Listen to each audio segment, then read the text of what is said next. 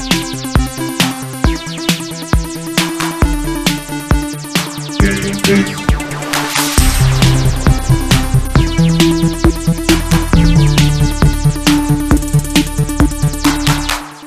everyone, welcome to GameFace, episode 296 on Sifted Games at Sifted.net. I'm Shane Satterfield, your host for the next couple hours of engaging video game discussion. Alongside me to share in that discussion is Matthew Kyle. What's up, Matt? How are you, man? All right.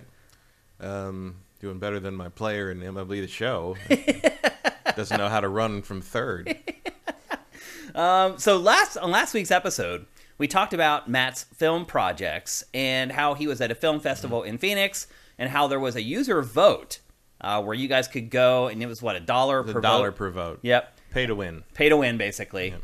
And he just kind of mentioned it offhand, and you awesome people went and voted for his film. Yep. And We were number one that afternoon, and we weren't that morning.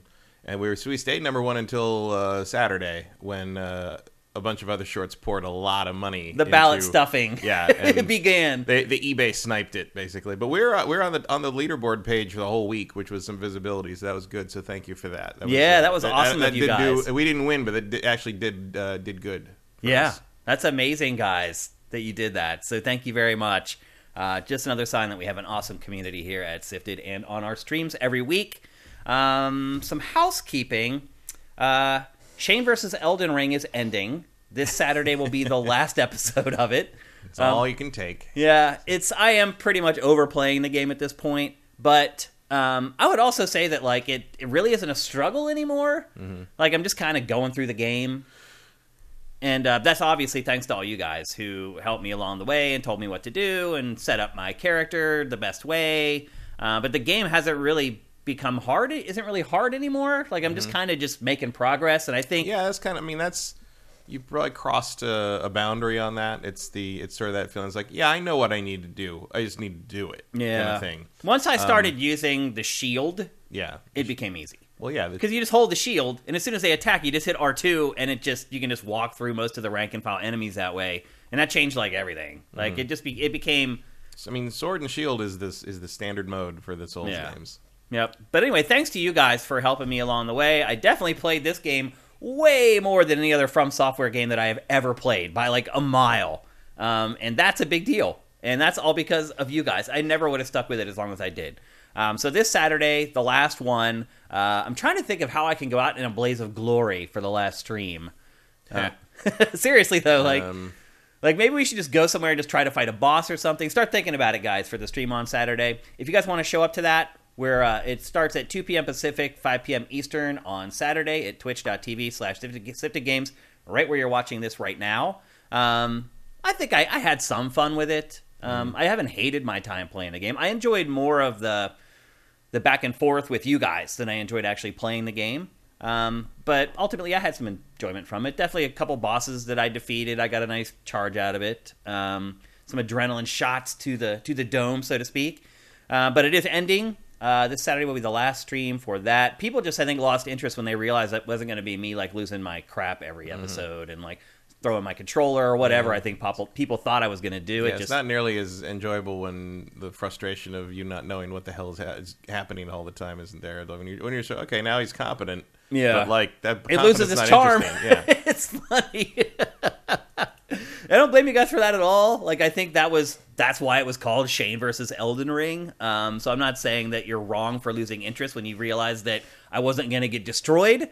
Because I think that was part of the charm of the stream, was you guys seeing if I could actually get over the hump with one of these games. Again, which I did, thanks to you guys. So thanks for being a part of that. And again, this Saturday is the last stream. Another thing, MLB The Show 22. I thought I was going to put it in the show, and then I decided against it because I hate it. Because I can't hit the ball. I literally can hardly hit the ball. Like you were playing minor leagues downstairs. I haven't tried to go through that to see if it's a little easier. And maybe I should have. Yeah, I don't know. I mean, I played a couple of the major league games outside of Road to the Show, and it was fine. Yeah. I did. I didn't really have any. I mean, it's the normal issue of a 3D baseball game where it's very hard to tell the velocity of a pitch coming at you because it's not real life. Yeah. So you're just sort of trying to gauge the size of the the ball, size basically. of a little white ball, white thing expanding at you, and that's very difficult. And there's still pitches where I'm just like, oh, that thing's coming in. It's like, no, it's a 67-mile-an-hour changeup. Like, you completely missed. Like, I do fine. Although in my road to the show player has mostly been shifted to pitching because I'm much better at that. So they're putting me on what I perform at. Like I can pitch like a 1 or 2 hit 9-inning game with little problem, but I've had a couple games where I was like 1 for 5. Like that's it's a very crazy different complicated. Like baseball games have always been the most complicated sports games to play, and this game gives you so many options to how you want to play. You get like 5 pitching interface options. Yeah, it's crazy. Like 4 batting interface options, and you got to try each one. I tried every one and decided which one I liked the best. And like the default pitching option is bonkers. Like it's like you have to pick the pitch, and then you have to push the right analog stick in a certain place that is marked with a dot, and then you have to roll the analog stick around the edge up to the top of the analog stick like thing. And the smoothness and speed is different for each pitch type. And if you don't do it right, the pitch goes wild. And I'm like, crazy. Okay, I'm just going to that standard meter thing. Just give me the meter, and so meter's fine. I felt like baseball games got to a certain point with like Ken Griffey's baseball and like the Super Nintendo where the base running and stuff had been sorted. Like we all kind of figured it out. There is finally an option for like classic base running, where it's just or like fielding, where it's like the Y button is second base. Yeah. Like the top is just make it the diamond. Yeah. Don't X change button, it by the camera or angle. the A button is home plate. Yeah. Always. Like your buttons are the diamond. And if I want to throw to first, I hit circle or I hit B. Like there have been versions of the show where like by default it switches that if you're facing. If the camera's behind you in the field. Oh, gosh. And I'm like, no, I'm not going to remember that triangle button is suddenly home because I'm facing the other way. I'm thinking of it as the diamond. Yeah. But overall, there's not much to say about it. It's just, it's the show. It's all the stuff that's in there. Game. Yeah. Like, it looks fine. It plays fine. I enjoy it, but I'm probably not going to play it too long because it was free. So I don't feel any It's on Game Pass It's on again. Game Pass, so I don't feel any obligation to really stick with it too long. It was nice. We ended up covering it anyway, as it turns out. Nice it's still around. I don't know if anything's ever going to top World Series Baseball '98 on the Saturn. For me. I don't remember that one. The Saturn Sega baseball games were really, really good. Oh yeah, like they were shockingly good for the time. I haven't played them in forever, but they were the best around at the time because the 989 stuff was still sort of finding its feet. Yeah, 989 R.I.P. Yeah. They were behind all Sony sports there for a long time. Also, I appreciate that the little like loading thing in the corner that like the little cycle animation that tells you that the game didn't crash. Mm-hmm. It's like it's a stealth set of the PlayStation button logo. It's an X for like a strikeout X, and the home plate, which is like an upside down triangle, and the grid of the batting thing, which is the square. And a baseball, which is the circle. So they're like sneaking in the PlayStation button icons. I mean, they shouldn't have to sneak them in. Like, they're hooking people up by allowing their baseball games to be... I think it's just... I'm sure they didn't tell them, like, no... Because the PlayStation button things are in the logo at the beginning of the game. Right, yeah. But I'm sure it's just a nice little, like... they're trying to be respectful. Conspiratorial. Or it feels a little sneaky. It feels like, we're still here. We know. You know. Great. We all know. Yeah. One other thing before we get going... Name That Game is back today, people. And not only is it back, it is back in a new form. We're going to have images for you guys. So a series of images as clues to help you guys guess the game. Now, this is the first time I've done this. I think I've done a pretty good job. I hope people don't guess it in the first 2 images. We'll see how it goes. But at the end of the show, we will have Name That Game. Also, the prize for Name That Game comes from Sifter Justin Horman. And he has bought 2 copies of Tunic, which is a game that we talked about 2 weeks ago on GameFace, or was it last week, actually? It wasn't last week. It was 2 weeks, yeah. Which both of us liked a lot. Is challenging. And I know some of you may say, oh, I get that on Game Pass. Well, this is a code that you will have it forever. So even if you aren't subscribing to Game Pass, it will still be in your library. Non-Microsoft stuff will eventually rotate out. Yep. So. Yeah. So anyway, thanks, Justin, for providing a prize for us to do Name That Game. I'm pretty excited about that. Before we get going into the show proper, let's check out the chat and see what's going on in here. Let's see. First of all, let's get to all the Twitch Prime here so I can thank you. Oh, there's a bunch of people who did Twitch Prime already. Andy T. Monahan, thank you for subscribing. Fire Native, thank you. Ultimate Villain, thank you. Janderman1978, good evening to you from Los Angeles, California, my brother. Metal Gear Jimmy, thank you for Twitch Prime. Justin Horman, look at you, subscribing and also giving up the free game for Name That Game later on. Minority Games, thank you for subscribing. Rosencrantz, thank you for gifting tiers. You guys are just hooking it up. Lesteved, thank you for gifting more subs. This is awesome. Look at all you guys gifting subs already. Cinetike, thank you for the bits. That's awesome. Wow, he did that for Name That Game hype. Awesome. That's very sweet. Squishy Muffin, will the images have audio descriptions? Unless my blathering counts as audio descriptions, no, there will not be audio descriptions. People are already guessing the game. Resident Evil 4, Bioshock. I think Bioshock was already a game in Name That Game, wasn't it? Yeah, well, it's hard for me to remember. Very early on there was. At this point, it's hard for me to remember what games we have and have not used. I probably should have kept a running list, but I did not. And that was probably a mistake. I'm going to end up duplicating one eventually. I bet Vincent has a list. He might. It's possible. Anyway, I think that's it for all the early housekeeping. We should also know that it's very windy here today. Oh, yeah. Sometimes in my neighborhood, the wind makes the power go out. So if we disappear, that's why. There is a possibility that the stream may go down. We may just lose all power and everything would go down. Usually it comes back pretty fast, but it takes a while for the internet to boot back up. Yeah. We'd probably be back in like 10 minutes usually, but 10 minutes, we may just finish the show offline at that point. I don't know if I want to make you guys sit around. If there's no power, I don't know. Yeah, we may not be able to do that even. So we'll see how it goes. It is really windy. In fact, I keep hearing like this knocking sound behind me from the wind. It's hardly ever windy here, which is bizarre because we're right on the ocean, but for whatever reason. Cinetike says it's going to be Quantic Dreams game just to piss off Matt. And Vincent says he does not have a list of all the games that we have used in Name That Game. He's going to go make one now. Please don't. That's way too much work. Even if we duplicate a game, I don't think it's a big deal. So I'm not that concerned about it. Actually, yeah, Shaniki, I agree that Rise of Skywalker is has the best levels of the Lego Star Wars game. I finished all of them this week. Oh, really? And Rise of Skywalker, while being the worst Star Wars movie, is the best Lego Star Wars game section. But I do still feel like it's weirdly... I'm just left a little colder than I wanted to be by that game overall. You mean in general? In general, and then I went back. It's like I finished all the story. I'm like, oh, I'm gonna go back and do the open world, find the bricks stuff in the large areas, and listen to podcasts. And I'm not having fun with that either. Like the stuff that some of the bricks are just too like brain dead easy, and the ones that are more of a challenge don't feel like it doesn't feel like there's a logical way to solve anything. You sort of look around and be like, oh, there's the button. It was just behind this around the corner. And it was like there's nothing to indicate that's where it was. I just had to wander around until I found it, and there's nothing satisfying about any of that. So you don't agree with some of the hyperbole that it's the greatest Star Wars video game ever? No, that's absolutely ridiculous. It's not even in top 10. Really? Not in the top 10? I wouldn't say so, no. Well, I'll say one thing. I trust your opinion on Star Wars video games. So that's all. I'll just leave it at that. It's you fun. guys should too. It's fun, but it's not what it could have been. Okay. At all. I'm still really enjoying it. I'm having a good time with it. But I like it, but it's just... I don't know. It's just... The actual individual levels, for the most part, I think are terrible. I think they're just unengaging and too short, and... They're short, very, for sure. very, very uninventive most of the time. There's not much Lego to them. You know, there used to be like the build the stuff and interact with the thing. Yeah. There's very little. You just run through the thing, kill some stuff, and flip a switch, and you're done. Like it's just, it doesn't give me the stuff I like from a Lego game. Like it does the Star Wars part pretty well, but it doesn't do the Lego part very well to me.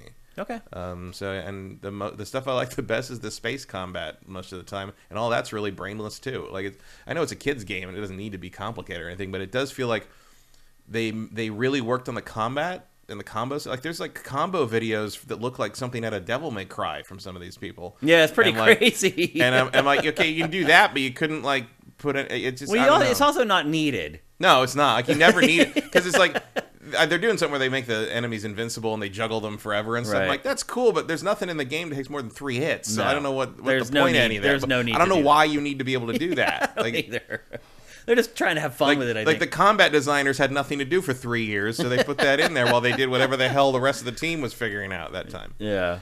I don't know. Someone did point out that it was, it's a game that was supposed to come out, 2 years ago. And so there is sort of an element of like, things have advanced a little bit since Yeah, then. yeah. Even in just 2 years. But even in comparison to like DC supervillains, that had more robust levels and involvement. And I don't know. It feels very shallow, even for what it is. Even for a Lego game. Yeah. Yeah. I'd agree with that. I'm still having fun with it, though. Yeah, it's not bad. It's just I feel like I'm just becoming the parent that like the kid brought home a C, and I'm sort of right. like, well, we know you can do better. You can do better than that. You know? Yep. Okay, and with that, it's time to kick off the show proper. We're going to start off with a game that I would argue is near and dear to my heart, and maybe Matt's as well. The House of the Dead remake. It's Switch exclusive. Matt, what are your memories of the House of the Dead? My memories of House of the Dead are House of the Dead 2. Really? House of the Dead. There was never a House of the Dead 1 machine near where I lived. You never played the first one? I did on Saturn, but I never saw it in arcades. Wow. And I played like when they put it on PlayStation 3, like with the Motion Plus light guns. Did they? Thing. Yeah, all the House of the Deads came to that. I didn't remember that. There's House of the Dead and 2 and Overkill. Like there were PS3 versions of those. I didn't know that. I thought Overkill stayed a Switch exclusive. Overkill came to everything. Oh, I forgot Overkill that went for everywhere. some reason. I actually thought the first House of the Dead had only ever come to... I thought there was crappy ports for PC and Saturn, and that was it. Saturn was okay. Saturn was okay. But it was one of the last Saturn games. It was one of the... it was alongside... Shining Force 3 and Panzer Dragoon Saga and Burning Rangers. It was like that last gasp of 4 games that they made like 1,000 copies each or something. And now they all go for hundreds of dollars now. But yeah, there was House of the Dead 1 got a couple of remasters. I definitely remasters. Well, not remasters, but they were like here's a PS3 version of the arcade game basically. Okay, got ya. Yeah, so I played those that way, but House of the Dead to me is House of the Dead 2. Like House of the Dead 2 was where the series came into its own, because House of the Dead 2 was widespread in every arcade and very funny.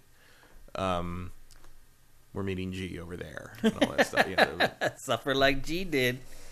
So yeah, I don't have a lot of really reactions to House of the Dead 1. But what about in general the House of the Dead franchise, or maybe even just the whole era of light gun games in the arcades? I mean, I like them okay. For me, the light gun game was sort of the real first encounter with sort of what the modern arcade is, which is just like, you're just here to steal my money. Yeah, like you're like it's. They were notoriously evil quarter munchers. Just cheap shots and like that. And House of the Dead was fun. I like House of the Dead 2. 3 was okay. I really liked Overkill. I didn't like Time Crisis as much. I liked Time Crisis because it had the whole cover system. Yeah, I just didn't find that very interesting or intuitive, I guess. Like the pedal was annoying to me. I liked Point Blank a lot. Yeah, that was a really good one. Point Blank was because it was so skill driven. Yeah. And on the PlayStation 1, it used the gun cons, which like used the video input, so it was super precise. Right. Which I really liked. And just in terms of just trashy ones, I loved Carnival. Oh, I had forgotten about that one because it had the shotguns. Yeah, it had the cocking shotguns. Yeah, like that was the fun part of that to me. What was the? I don't even know if it ever came to the U.S., but what was the light gun Resident Evil game that was in Japanese arcades right around when Resident Evil 4 came out? I don't remember that. It had Uzis that you used to shoot. I can't remember what it was, but that was also really good. Yeah, there was a few. I mean, that obviously was at the tail end. There was also Gun Survivor. Right, that, where you actually had to use the control pad on the side of the gun to move around with that. That was the Resident Evil one. Didn't the gun cons also have a D-pad on the side? Yeah, the gun cons had a D-pad on the side. Yeah. But this is an era that Matt and I lived through that a lot of you may not have. And the House of the Dead is certainly one of the seminal entries in the light gun franchise. And I remember all of them. I remember the first one and the second one. I do agree the second one is far better. And I will add, before we get going on this one, that a remake of House of the Dead 2 is also on the way. This is the first project. Yeah, too bad. You're better off that way. Well, nice. They should have just waited and included both of them in one package, is what I would argue. Yeah, I know. Like Dogs of the AMS. It's time they made a move. Because I love that guy. I to this day, I believe that guy's voice is computer generated. I don't think that's a real person doing that voice acting. It sounds too weird. It's possible. The other guys know, but whatever that guy's name was, I can't remember his name. Because really one of the big problems with bringing these games to consoles is that they are designed for the arcades. They are designed to keep extracting quarters from you. Like, they're not here to be fair. They're here to... No. Like, there's tons of cheap shots. There's tons of things that don't quite work right that aren't in your favor. You turn a corner and there's just a zombie there. They just take some of your health, period. And you either memorize it or you don't. Yep, and most people are not going to be able to do that whenever they're playing a quarter at a time. When these games come home to a home console and you basically have infinite continues... Although you never did. We never did what? The House of the Dead games is very careful to not give you infinite continues. Well, this one doesn't either. You have 10 continues per stage, but even when you run out of those, you can start spending the points that you've earned to buy extra continues. The old version of House of the Dead 2, you got 7 coins on the Dreamcast version, as I recall. Yeah. Or maybe you get up it to 9, but like for the whole game. And that's not a lot of credits for that game. This one is pretty generous with the continues. And so it loses a lot of its charm, although I would argue charm is probably the wrong word to use when you're talking about how cheap light gun games are as far as like getting you to spend more money in the arcade. But it does kind of lose its aesthetic, maybe is the better word to use, when you can just keep continuing over and over. And you don't really have any fear of losing because you're not going to have to spend more money to keep playing. It also, as far as like length is concerned, you can buzz through these games real quick. Yeah, they're like 20 minutes long usually. If you don't die and know what you're doing, it's about 20-30 minutes to get through one of these. Yeah, I mean, I think this is probably a little closer to an hour. But I'll say this, like, watching this B-roll, you're going to see the vast majority of the game. In fact, in the amount of time we're going to talk about this game, you probably will have been able to play about half of the game yourself. And that's, again, a problem with light gun games, and another reason why I was saying they probably should have waited and released both games as one package to make it a little bit more worth your while and worth the money. As the story goes, you basically roll up to this mansion where there's a mad scientist named Dr. Kyrian who is trying to wipe out mankind with his crazy biological experiments. You show up, there's a scientist outside dying, he gives you a photo of all the other scientists who are in the building, and one of the big goals in the game is to save the scientists. And I would argue it's impossible to do that, because sometimes you come into a room and you have like half a second to shoot the zombie that's like chasing after the scientist before it grabs a hold of the scientist and eats it. So don't come. Yeah. Don't come.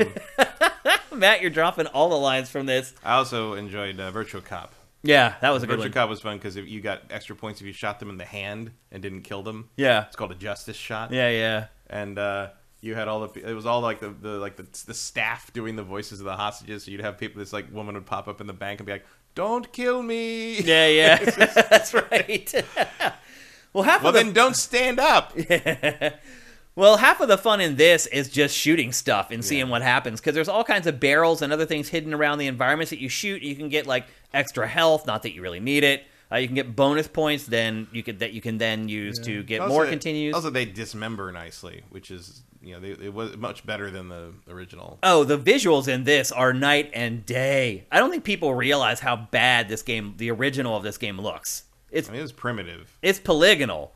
But, like, each, like, character's head is, like, 4 polygons. Like, it looks really rough. And, visually, this is a vast improvement over what we got before. Although it's still not particularly good-looking or pretty.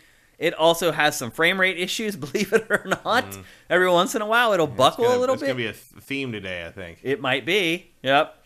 If you're not familiar with these games, they're basically on-rail shooters. You don't control movement at all. You do have some latitude in how you go through the game, and there are branching paths. So sometimes you'll get to a point where there's like an elevator, and you could choose to either go up the elevator or down the elevator. And honestly, there are a lot of branching paths in this. You probably would need to play it 3 or 4 times to truly get through all the sections of the mansion and play all the content that's actually there. There are 3 different endings that you get depending on how you play. The best ending, if I remember correctly from the arcade, I thought was like almost impossible to get. In this setting, it's more likely because you can keep playing over and over for free, and you can actually memorize things. So there is some incentive to go back and play the game again. Again, I think the whole game is probably about 40 minutes, 45 minutes long when it really comes down to it. There's some other incentive as well to keep playing. There are 4 difficulty modes, but most of them just seem to alter how much damage you take per attack that you get hit with by the zombies. As I said, you get 10 continues per chapter, but you can buy the extra lives with the points you've earned. As far as the controls are concerned, now you may think, okay, this is a Switch exclusive. That is a marriage made in heaven, a light gun shooter with Switch, because Switch obviously has motion controls as a default built into the Joy-Con. Obviously, the Switch also got rid of the sensor bar that came with the Wii, and I would say that the aiming in this is pretty bad. It regularly has to be recalibrated. There's a button. I think it's, if I remember correctly, you click the right stick to recalibrate. But you have to do it pretty often. I found that the cursor kept drifting to the left of the screen, and I was having to fight it to where I was like pointing the Joy-Con off the screen to have the reticle in the center of the screen. So there's lots of issues with that. It's also sluggish. And some of this, like, you have to be very precise because there may be a zombie getting ready to bite right here, like getting ready to bite a scientist. You need to light up that zombie before he does it, and you just the aiming just isn't accurate enough to do it. A lot of the boss fights, like, they have very specific weak points you have to shoot, and they're not hard, but it's annoying trying to get the reticle onto those weak spots on the bosses. So it's not great. There are other control schemes you can use as well. Like, you can just use the analog stick on its own, which actually worked better than I thought it would. Or you can use a hybrid where you use the analog stick, but then you can kind of fine-tune the aim with the gyro. That reminds me a little bit of like Splatoon. It has kind of one of those control schemes where, for the most part, you use the analog stick, but if you really want to fine-tune it, you can use the motion controls to do that. So it tries to provide options, but none of the options are really all that ideal. If I were trying to play this game to perfection, it would probably drive me bonkers. But it is easy to just get through the game, which is kind of its saving grace, because otherwise I think it would be pretty annoying. So the Joy-Con gyros do not work great as a replacement for a light gun, but I'm still guessing this is about as good as it's going to get if you're trying to play this on a console. And I would also imagine this will probably not stay a Switch exclusive. Eventually, it'll probably get ported to other platforms, but it does make sense for the first version of it to be for Switch. Here's your PlayStation VR 2 launch game. Exactly. Like, it would work great for PlayStation VR. They may even put it out for PlayStation VR 1 before it's all said and done, because who knows when PlayStation VR 2 is actually going to release. But as Matt pointed out, the visuals, huge upgrade. Dismemberment, blowing parts off the zombies, the blood. It's way more realistic, way more gory than the old House of the Dead was. To me, that is probably the best improvement of the game. You can tell what things are supposed to be. Yeah, oh yeah. It's like night and day, honestly. And there is like a bestiary that you can go and you can look at all the enemies. You can look at all the weapons that you've unlocked. Like, the D-pad will... So when you use the Joy-Cons, you can use just one Joy-Con if you want to use, so it is like a light gun. I actually prefer to use 2. And I just fire with the right Joy-Con, and the left Joy-Con I reload and switch weapons and use health. And that seemed to be what worked best for me. Obviously, you can fiddle around with it and figure out what works best for you. There's no online co-op in this, which is a huge disappointment. These games are great to play cooperatively, and you can do that locally. You can play it both cooperatively and competitively. I'd imagine online for this would be very difficult because of how precise and fast probably is. Yeah. It would be hard to pull off, but still, it'd be nice if they at least tried. And it's not even... I have a feeling they did. It was just a total mess, a total disaster. I have a hard time believing that would be... It's possible. I mean, I guess you could maybe do something clever with rollback, but like that feels like a weird way to go. Yeah, I don't know. I think these might be doomed to be local games, just by their nature. But you can play it competitively and cooperatively, and when you play competitive, you're just racing the other player to wipe out the zombies and collect health and other... Because you can also like blow up barrels and you'll find coins and stuff and things like that. So you're just kind of racing the other player. And so there's the traditional mode. There's also a horde mode in this. And you may have seen that at the very beginning of the B-roll. And the horde mode, all that is, it's the same game, except there's just more zombies. So it's just basically more challenging, in addition to the 4 different difficulty modes that are already there to choose from. Graphically, I mentioned earlier that there are frame rate issues. You can choose a performance mode that seems to help things a little bit, but even in that setting, I still had problems with the frame rate buckling every once in a while. I don't know what it is. It seems like I don't even know if it's that the engine is like overworked. It's almost like there's some kind of a weird rendering glitch in the game. It's hard to describe. It's not like a stuttering effect, like where you get with bad frame rates. It will literally just pause and then unpause. So I don't know what's going on there, but there's issues with it, and they don't really seem to be fixed, even if you use a performance Sounds like mode. a data streaming issue. It's possible. Ultimately, though, I would argue this is easily the best version of the game yet. And it is an old game. It's from 1997, I believe. Is that right? That sounds right. 25 years. 96 or 97. 25 years this game has survived, and now it's being revived a quarter of a century later. It is really short. It's about 40 minutes, and if you're not interested in replaying it, that is a really tough sell. The game sells for $25 for about 40 minutes of play if you only go through it one time. Right now, it is on sale on the eShop for 10% off, so you get it for like $22.50 or something like that. And as I mentioned, The House of the Dead 2 is coming, and I'm guessing they're probably going to price that along the same way. I would argue... Yeah. What did you say, Matt? 96. 96? It has been arcade, Saturn, Windows, Dreamcast, PlayStation 2, Game Boy Advance, Xbox, Nintendo DS, Wii, PlayStation 3, mobile, Steam, Android, iOS, and the Switch. Wow. Way more platforms than I thought. Okay. This is a new version of it, though. Yeah. Completely redone from the ground up. What they should have done is combine this with The House of the Dead 2 and then charge $25 for it. That, to me, would be a good buy. If they had both those games. I saw someone in chat saying, hey, what about the trilogy? Like, you should have all three? Sure. And then maybe bump it up to $30 or $40 for the whole package if you have all three in there. But they have not announced yet that the third one is coming, although I think if this one does okay, that's probably a given. But yeah, at this price, at $25 for 40 minutes of play, you may play it again for a total of 80 minutes of play, an hour and 20 minutes. I think after that, you're probably going to get everything out of it that you want to get out of it. So it's a hard sell at that price point, and I really struggle to recommend it. I would probably say, if you ever see it on sale for $15, maybe pick it up. But that's probably the max that I would be willing to spend for this. As I said, though, if they do end up bundling the first and the second together eventually, once the second one comes out, and you find that for like $25 or $30, I would definitely go for that for the whole package deal. Any questions that you have about this, Matt? I don't think so. Actually, I'm looking at this up more. I guess that list of platforms was for the whole series. Oh, okay. So the original House of the Dead has only been on Saturn, arcade, Windows, mobile, and the Switch. So I was right. Yeah, so the PlayStation 3 ones was House of the Dead 2 and 3 in a bundle. Yeah. See, I didn't think that this one made it hardly anywhere. So this is kind of a big deal. Like the last one, was the Windows one or the Saturn one the last one? Mobile. Mobile was the last one.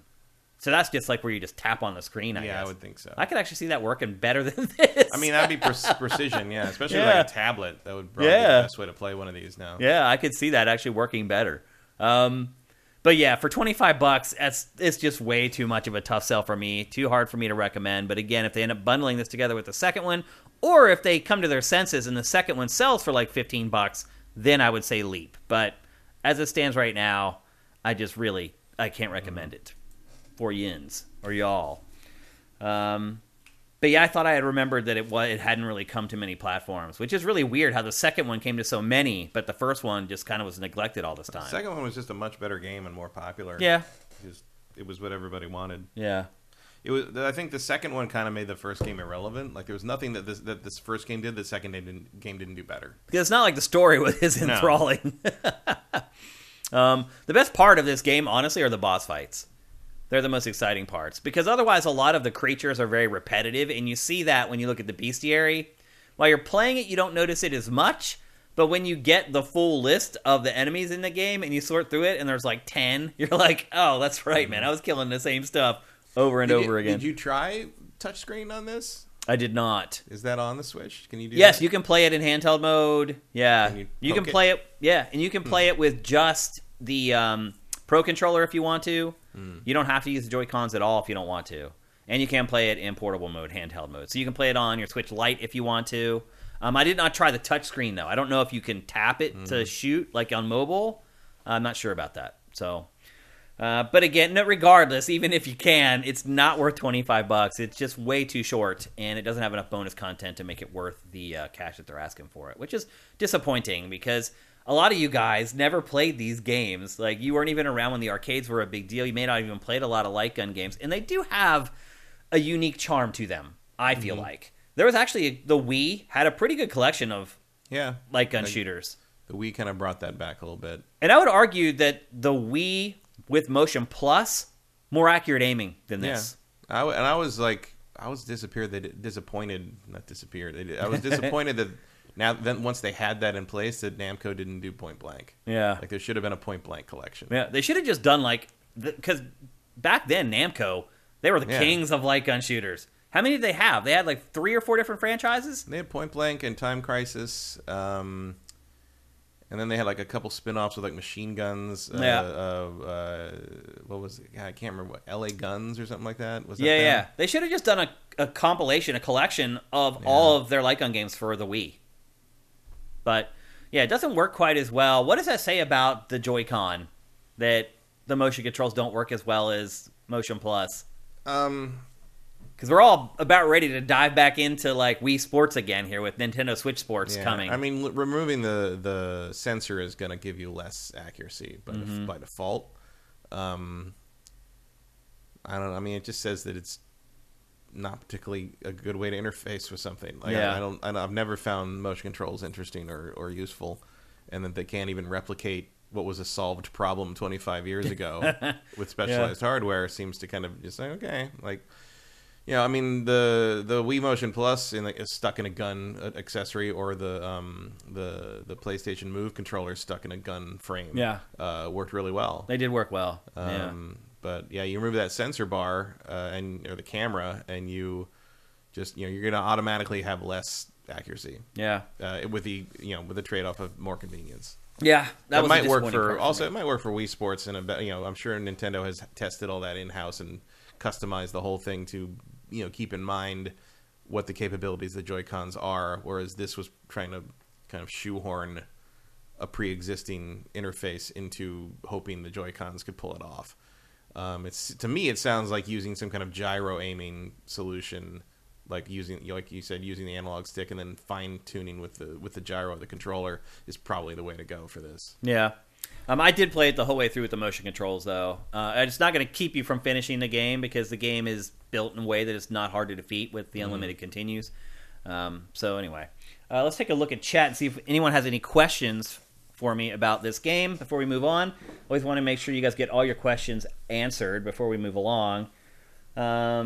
Mitchell is alive. This is an odd one here. Any interactions with Gilbert Gottfried over the years? So Matt mentioned before we came up here to record and stream that Gilbert Gottfried has died. And I don't know if you guys remember or not, but like 2 weeks ago, I made a joke about Gilbert Gottfried. I was talking about Tiny Tina and how her voice was annoying and how she reminds me of Gilbert Gottfried, how he's good for one joke, but then you don't want to hear him anymore. And now look what you did. And 2 weeks later, he dies. I think wasn't that last week? No, it was the week before, I think. Yeah? Yeah. Was Tiny Tina 2 weeks ago? Yeah. So, but Matt made me feel better when he said that it was a long illness, because I was afraid he had just got sick 2 weeks ago and it was this thing that happened very quickly. And although the Wikipedia, there's a war on his Wikipedia article as to his cause of death, where originally it said he was eaten by an alligator, and then someone corrected that to say that he was impaled by a narwhal. So they're continuing to apparently that has been going on and on. I think you would appreciate that. Yeah. One Super Master Gamer, thank you for Twitch Prime. You awesome. Let's see. But I've never had any interactions with Gilbert Gottfried. Have you? No, I've never. Yeah, he was never at any of the award shows at Spike, and that's where I met and hung out with a lot of celebrities back in the day. Vincent, is there a boss rush mode? Not that I found. No, I didn't see it. And I think that's it. All right. Congram thought he was a solid comic. It's hard to watch a lot of Gilbert Gottfried, but his best thing. He had funny jokes. His best thing in recent years was I can't remember, was it SNL or no? Maybe it was College Humor. But it was a fake ad for an Audible audiobook of 50 Shades of Grey read by him. That's pretty good. Him reading like the S&M scenes, and it's hilarious. That's pretty good. Yeah, that's a good use of his voice or whatever. If they don't use that clip as the in memoriam thing from the Oscars next year, they have dropped the ball. That is pretty funny.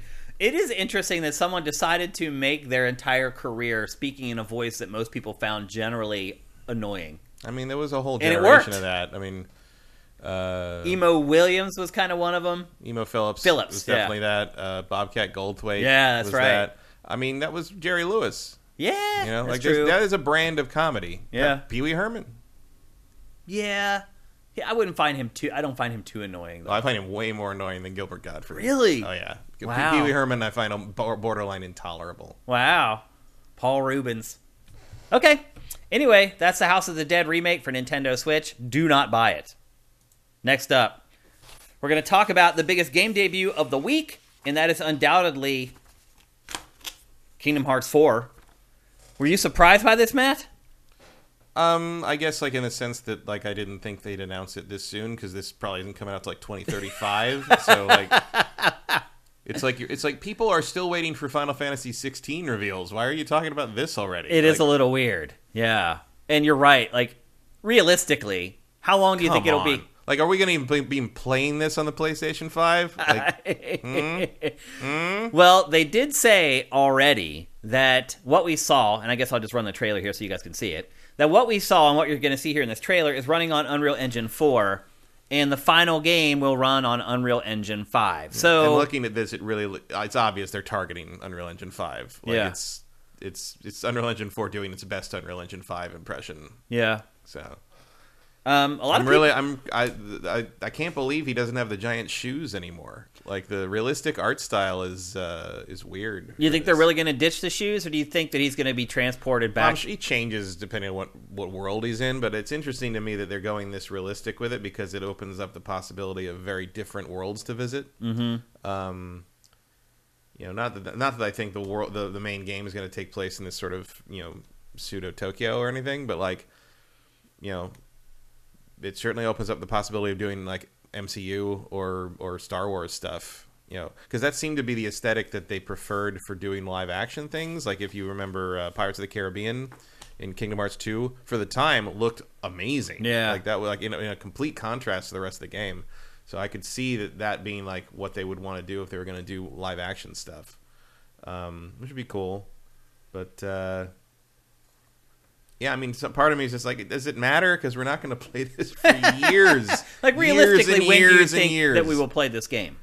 I am not going to be shocked if we don't see this till like 2028. Really, that long? Like, I mean, maybe. Like, I hope Square's. I mean, I don't know why I'm surprised, because that's kind of how it works. And it also it depends how involved Nomura is, because he will push it out further. Mm-hmm. Hopefully, he is too distracted with taking another decade to make Final Fantasy VII Remake Part 2 to delay this any further, outside of drawing some character designs. But yeah, who can say? Who could say? I mean, I'll say this. Final Fantasy 16 is almost 2 years late. I mean, obviously there's a pandemic, but like... Yeah. I don't know. I mean, I'll say this. I like this art style better than the old one in his goofy clown shoes that he used to wear. Yeah, I mean, I think the old art style has its place, and it worked for what they were doing. I don't think there's any problem with moving forward and doing something different, especially because, I mean, this thing even starts with the whole, a title for the new story arc. Like, they're doing a whole... Mm-hmm. They're doing a whole new thing here, starting a new era, and I think redesigning the characters to take advantage of what you can do in the Unreal Engine 5 is probably a good idea, and it will make the contrast between them and the cartoon characters even more noticeable, and you can play with that. I think. Yeah. You do see Donald and Goofy at the end of this, and they do look a little different, but they're still recognizable as cartoon characters, and I think kind of establishing firmly that Sora is not a cartoon character and it's supposed to be a real person is probably going to be a useful thing if you're going to have this kind of visual fidelity. Yeah, the new arc is called the Lost Master arc, and it's a little weird because if you didn't watch like a secret ending for Kingdom Hearts 3, you wouldn't even know, because this does flow straight out of Kingdom Hearts 3, but you had to have watched this secret ending before you would even know that is the case. The prior arc, what was it called? The Dark Seeker Saga or some crap? Something like that. I don't care. Something crazy.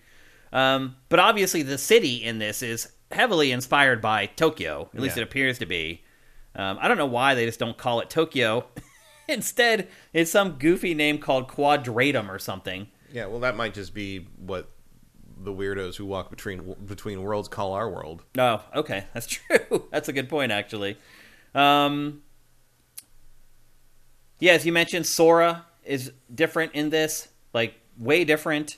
Mm-hmm. He's got a completely new outfit. The shoes are gone. He wakes up, apparently he's been asleep for like a week or whatever. Yeah. I mean, he's dressed pretty much like Nomura. Yeah. That's more or less what Nomura showed up to our interview wearing. That's pretty funny. But you're right. That's kind of how he dresses. And then there's a girl in the trailer called, and apparently her name is Strelitzia. Sure. She was from Kingdom Hearts Union Cross, apparently. Something I've never played. It's the mobile, like, far-flung prequel that, like, told the story of the Keyblade Wars or something like that. It was very loosely connected, but I guess now they're bringing all of that directly in here. Mm-hmm. Because nothing can exist in Kingdom Hearts without some kind of convoluted, like, tie to everything else. Like Organization 13? Yeah, which is back, I guess? They are, yeah, they show up in this trailer in a very quick cameo. I have read the explanation for what the Heartless versus the Nobodies versus what the Organization members are. Like, so many, I still can't explain it to you what they are. It's like, way too confusing for a kid's game. That's probably the best way to put it. Well, it's not really a kid's game anymore because the people who played Kingdom Hearts when they were 12 are like 34 now. So I would guess still, though, that the vast majority of people who played Kingdom Hearts 3 were younger. Do you not think that's true? I would say that's probably not true. Really? I think the audience for a lot of these are people who were kids when that stuff came out, but they're targeted at still target the same people. Huh. I mean, there's probably some appeal, but like, can you imagine going into like Kingdom Hearts 3 cold? Like the emblematic scene for that game is when Woody looks at what's his face and says, "I don't know what you're talking about, and I don't care." That pretty much summed it up for me the whole damn game. That felt like a very self-aware moment for me. Yeah. Some people are saying that the Lost Master arc refers to a character known as the Master of Masters, who is a Keyblade Master from Kingdom Hearts X. Mm-hmm. The same mobile game. Yeah, it says apparently he wrote something called the Book of Prophecies. I think that's actually supposed to be pronounced Kingdom Hearts Key. Oh, really? The X is key? Because it's CHI. Is the letter, the Greek letter is Chi, but they're saying it key because of Keyblade. So but it's also, the pun is also that they were originally used Kai, so they're Kai blades, but then they became Keyblade. It's really dumb. And then the Master of Masters, he appeared at the end of Kingdom Hearts 3, if I remember correctly. Yeah. Again, that game was so convoluted. Like, and then here at the end, you have Donald and Goofy. It seems to me that they're looking for Hades, right? Because the blue flame? Yeah. Or I think Hades is who finds them. I don't know if that's who they're looking for. Oh. I thought maybe they were looking for him for a particular reason. Maybe they're trying to use him to get to the world where everybody else is. I mean, they're in the underworld, so maybe they're dead or something. I don't know. Like, Lord. I don't know what's going on there. But like, I mean, Hades is definitely who finds them. Yeah. But I don't know who they're looking for. And then in the crazy part is it just actually shows some gameplay using the same HUD as Kingdom Hearts 3. It shows like a grappling hook, using the Keyblade as a grappling hook. Mm-hmm. It looks like there's quick time events again, which I'm not surprised there. Foliage. Form changes. They're hidden in there a little bit. Yeah, I mean, it looks like Kingdom Hearts. Once he starts fighting, you're like, oh yeah, I see where you're coming from. And then there was a shot right back there that people are pointing to that makes them think that Star Wars, right there was a foot. They say that's an ATST. See if I can pause it right on the shot that people are talking about. Right there. So in the top right, people are saying that that's a foot for an ATST. See it in the top right of the screen there? It doesn't look like one to me, but... I see what they're talking about, but I think it's probably just a rock. Yeah. But I mean, it's perfectly round. It's round and a hoof. It might be round on the other side. It's hard to tell. And there's the big, like slot on the front, which is like the ATSTs have like kind of two like vertical hooks on the front of their feet.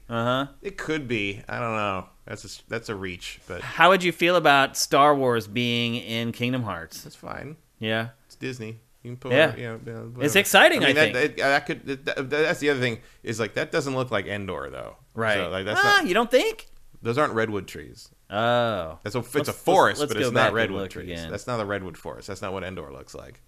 I mean, obviously ATSTs can be anywhere. They don't have to be on Endor, but like, it's It's pretty close. yeah. I mean, it's a deciduous forest. I'll give it that, but it's not a redwood forest.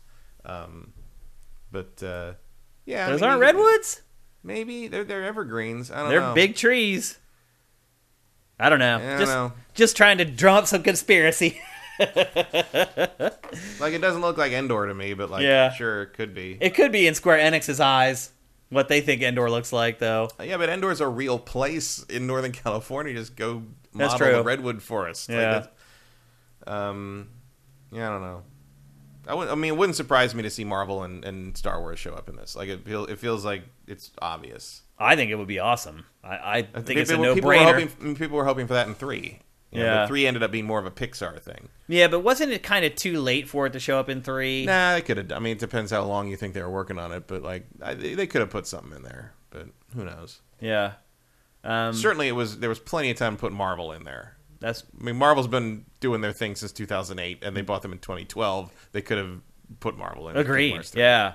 So what does that make you think about maybe Star Wars being in this one and maybe still too early for Star Wars? No, I don't think. I mean, I feel like that's a pretty, especially when you got this graphical fidelity, it's a pretty obvious inclusion. Yeah. How do you think the game looks? I saw some people saying like, "Oh, I don't know if that's real time or not." Like, I think that's absolutely real time. Yeah, it easily looks achievable. Yeah, I don't think it looks that and also, good. like, if it wasn't real time, the pedestrians would look better.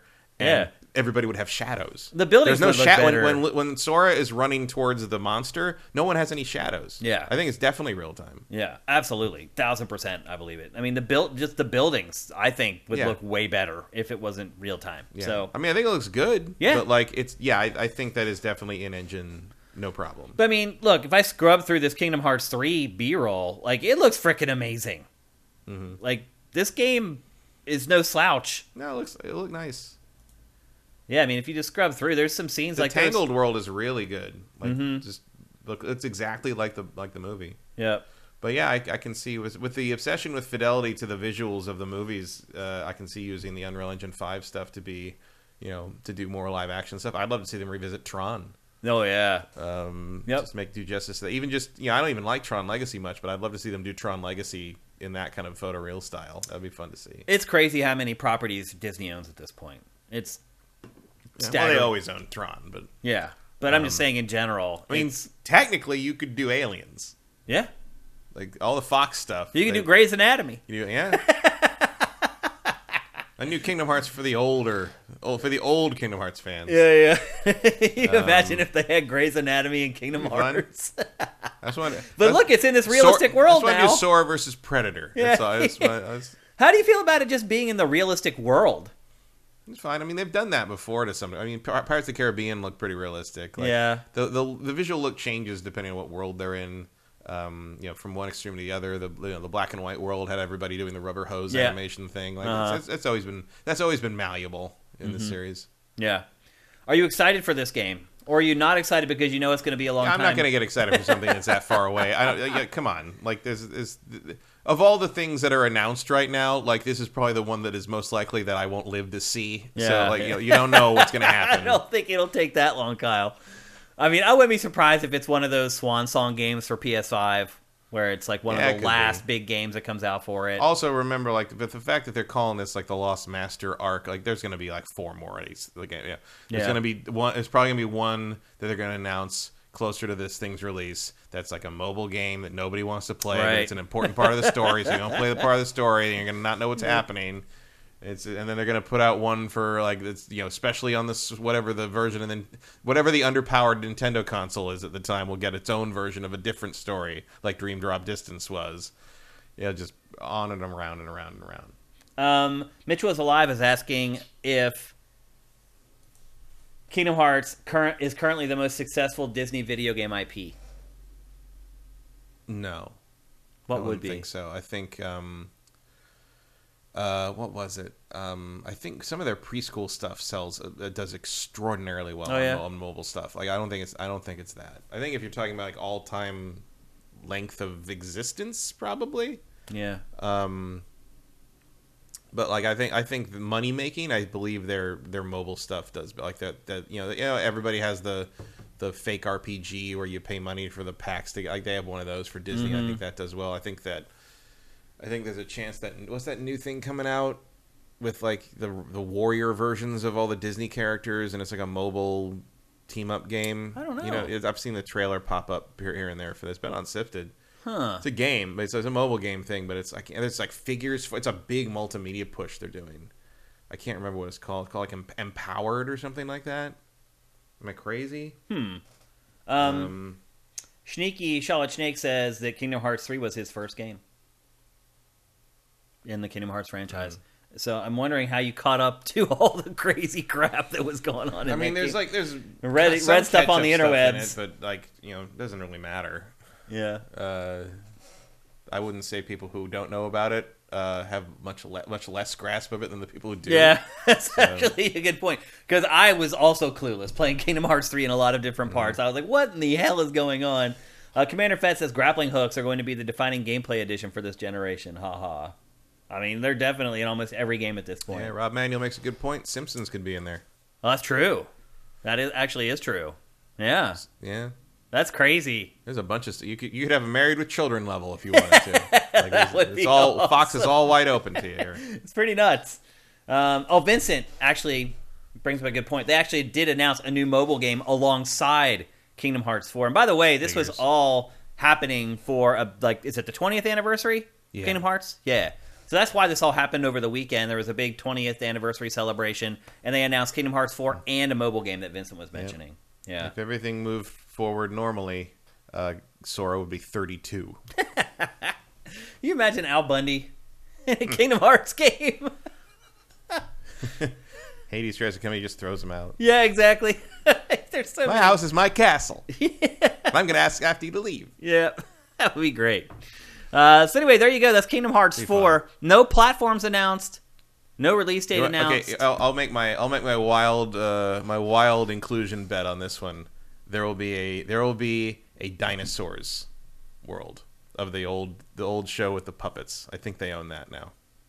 Wait, what? Like Land of the Lost? You mean? No, the old sitcom Dinosaurs. You remember that with all the full body puppets? Yeah, not the mama. And all that shit? You think they'll be in Yeah, I'm gonna say they're gonna put that in there. That is a wild prediction. That's for sure. Mirrorverse. That's what I'm thinking of. The Disney Mirrorverse. That's the new. It's like it almost looks like Disney's trying to do Kingdom Hearts without Square. Oh, it's a little. It's a little weird there. Who's developing it? Do you know? I don't know. Yeah, some mobile developer or whatever. We don't. I mean, I think a couple people we know are involved in it. Oh, really? I shouldn't be too mean to it. And they're doing figure. I've seen action figures already, and all that. I mean, they're doing a big push on it. Huh. Okay. No platforms, no release date announced yet for Kingdom Hearts 4. Yeah, the Dinosaurs show is on Disney Plus. That's right. Yeah. So yeah, they own it. It could happen. And remember, that show is dark. I don't remember much about it. That was one of Jim Henson's last projects before he died, and it went on after he died, and it continued to go on. But like, it was basically supposed to be a show about the dinosaurs were stand-ins for us, and they were doing all these irresponsible things to the world, and they pay. And then the series finale, they all die. Really? Like they ruin the world to the point that it starts snowing, and they just have to sit in their houses and wait to die. That's the end of that series. Wow. I had no idea. And the father of Dinosaur basically apologizes to his children for breaking the world, and then they look out the window and watch it snow and wait to die. That's the end of gosh. That's the end of that show. Man, maybe we'll make it in. Yeah. It's possible. I think that's a wild bet, though. We'll see. It's a pretty wild bet. But there's also the element of, like, if I was a game developer, if I was a designer on that game, I would look at that show and be like, what a cool challenge to try to make it fit. Look like that. Yeah. Not just make it look realistic. Oh, hello, cat. Oh, your cat showed up. Not just make it look realistic, but like to make it look fake in the same way they don't look quite real. You know, to replicate the Jim Henson Creature Shop look in a video game engine would be very interesting to try. Huh. We still need a good Dark Crystal game. Yeah, well, they did a pretty good Dark Crystal game. It was an RTS. Yeah, I mean, like an action That's RPG. never going to happen. I know. Nobody cares about this. Yeah, most people don't care about it. We do, but most people don't care about Dark Crystal. That Netflix show was good, but it bombed. Like, people didn't watch it. I watched it. I liked it. It was okay. It was all right. It wasn't up to snuff, I didn't feel like, but it wasn't a travesty either. Is that how I would put it? But anyway, Kingdom Hearts 4, no platforms yet, but you can pretty much guarantee PC, PlayStation 5, Xbox Series, provided it comes out before this generation ends, which may be a little bit dicey. Gargoyles, that would be a good inclusion. Oh, yeah. Some Disney Afternoon stuff would be fun. Yeah. There's so much. Disney owns Gargoyles, Darkwing Duck. Much. Like, the hard part now is, like, figuring out what stuff you want to include or cut. Mm-hmm. Particularly with Kingdom Hearts, because some of the properties that it's addressed in the past, it's done a great job with, and other ones not so much. Yeah. But that doesn't mean that the property, if maybe they did a bad job on execution, that doesn't mean that it couldn't be done better and still fit in with the game later on. So definitely some tough decisions to make there as far as what they include and don't include. I would like to see Sora end up in the endgame fight. Yeah. From Avengers. Yeah. That'd be crazy, I guess we're coming man. through a portal. Like, oh, well, here we are. That would be nuts. That'd be awesome. But very ambitious also. Yeah. But if Disney's going to let them just do stuff like that and use all the characters, then why not? I think they have the tech now. Yeah, for sure. Yep. Pop into the old X-Men animated series. I'd like to see that, too. Yep. With all the bad anime. Like, Sora and Donald and Goofy can be better animated than all the other characters. That would be fun. Yep. So anyway, there you go. That's Kingdom Hearts 4. And we don't know when it's coming out, but it's probably coming to PS5 and Xbox Series exclusively. And whatever, no cross-gen whatever the stuff. next system is. Actually, it may be cross-gen. Yeah, I think the cross-gen will be with the next generation is possible. Okay, let's move on. We're going to talk... Place your bets whether that or Final Fantasy VII Remake Part 2 comes out next. Yeah. I feel that might be a close race. That might be a close race.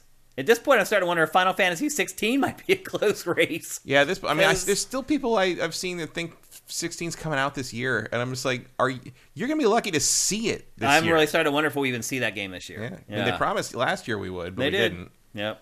Yeah. I mean, look, I don't really care, but because I don't have any faith in Final Fantasy anymore. Yeah. Outside of the MMO, weirdly enough, but I don't know. Weird. A lot of holding patterns at Square right now. Like, there's a lot of stuff coming, but we don't really know anything. Yeah. Next up, we're going to talk about a new game announced by Rockstar and Remedy. Remakes of the first and second Max Payne game all in one package. So it's a new game from Rockstar, but not really. Rockstar is funding the development, and Remedy, if you remember... Because they own it, don't they? I think Remedy owns. Rockstar, you're right, does own Max Payne because Remedy made them. Yeah, because the third one Rockstar made. Remedy had nothing to do with Max Payne 3. Right. But Remedy made 1 and 2, and then Rockstar bought the IP and took over and did the third game. 3 without them. Yep. But now it's returning to Remedy to remake the first 2 games. Matt, what do you remember most about Max Payne? What I remember the most about Max Payne is that was the first game I ever captured for television. Really? Before I even had the job at Tech TV, Miguel, our friend Miguel, was working there as an intern. Yep, I was working there as an intern, and he let me come see the place while he was there like late at night, and we sat in the game lab, and he was recording The Longest Journey, and I recorded Max Payne footage, and that was how that all started. So and then Max Payne 2 was one of the first ones I remember doing the review of after I got hired on full time on the show, and I remember capturing all the footage of the kills in that, and like how everybody was so excited about the havoc physics, and how like you'd shoot the guy in the leg and it'd make him flip over, right? And it was a whole thing. Like, the bullet time obviously was the big thing. It was the first game to really use it extensively. Maybe the first game to use it at all. Certainly the first game to pull it off properly. Yeah. I mean, other games had used slow motion, but I think this is the first one to really do the Matrix thing. Mm-hmm. Yeah. And it worked. It was a little awkward. Yeah. It was much better in 2. Yeah. They had really kind of fine-tuned it at that point. In the first game, it was fun, but it was like this thing that didn't work exactly how you thought it was supposed to, but who cared? Because it was the first time we were able to do something like that inside a game. And it kind of never... 2 did a better job of solving the John Woo problem of, like, diving through the air with 2 guns is cool, but what happens when you land? Exactly. You know? You're like, oh, wait, now I'm completely hosed. Like, I'm vulnerable. And it is a little awkward in the first game. the part where you land and then you have to like get back up and like keep going. It's definitely a little off-putting. It's also weird that Max Payne is like the lead developer from Remedy. From Remedy, exactly. It's so weird. Like, you wonder if this is happening because if they didn't do this with Remedy, they'd have to like change his face. Right, exactly. Yeah. It's also very funny to see that guy in interviews, and it's like, it's Max Payne, but he's got like a Scandinavian accent. Yeah. It's weird. It is pretty weird because now all this time has passed. Everybody just knows him as Sam from Remedy. Yeah. But when this game came out, nobody knew who he was. So it was just kind of like a dude. Like, why does he look like that? Yeah, like you just were like, and he does that weird face. You know, he's got that. He's supposed to have a grimace, but he just sort of looks constipated all the time. The photo they're using. What goes into that decision though of like you're making a game and you're like, you know what? I'm gonna make me the lead character.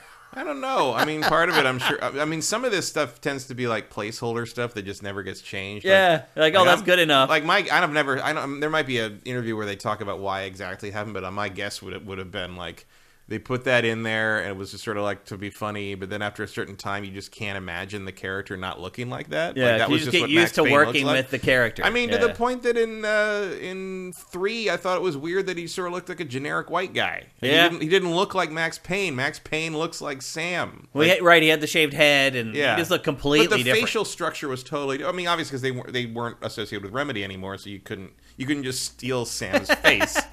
But like, and they probably didn't want to pay him money for his likeness. But like, it was weird. Like, that's not what Max Payne looks like. Max Payne looks like a really grimacy version of the Sam guy from Remedy. That's just how it is. Yeah. And I'm glad they're using Remedy for this because it means he'll probably look right when they remaster him. And it's going to be interesting to see how you make that face transition to 3D properly in modern 3D. I mean, they're probably just going to rescan his face and just... Yeah, I guess so. But now he's obviously he's gonna have way to make older. more than one expression. Yeah. But he's obviously way older now. I don't know if that really matters. Does it? Yeah, probably not. Yeah, from that photo, it's not going to make much of a difference.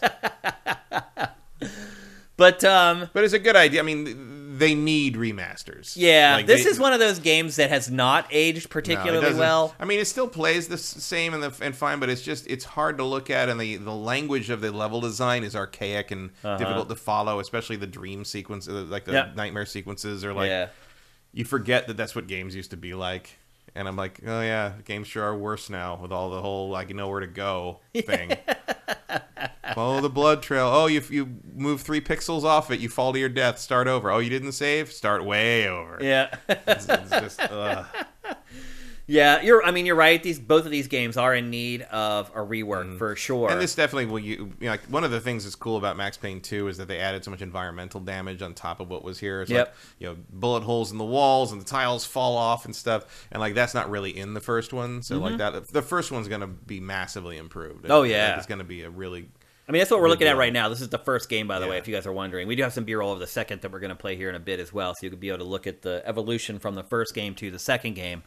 But I do not remember this game particularly fondly, other than it was a cool gimmick, the bullet time stuff. I liked it, but it I think I played it like 3 times over the course of the years, but yeah, it was as with so many games of its time, it was sort of like the tech was cool at the time and carried that as a gimmick when it came out, but now like it's just sort of it's not enough. Although you have to have more than just a gimmick now. But also it's kind of come back around where it's like this gimmick is so rare now that it might be kind of fun to do that again. Yeah.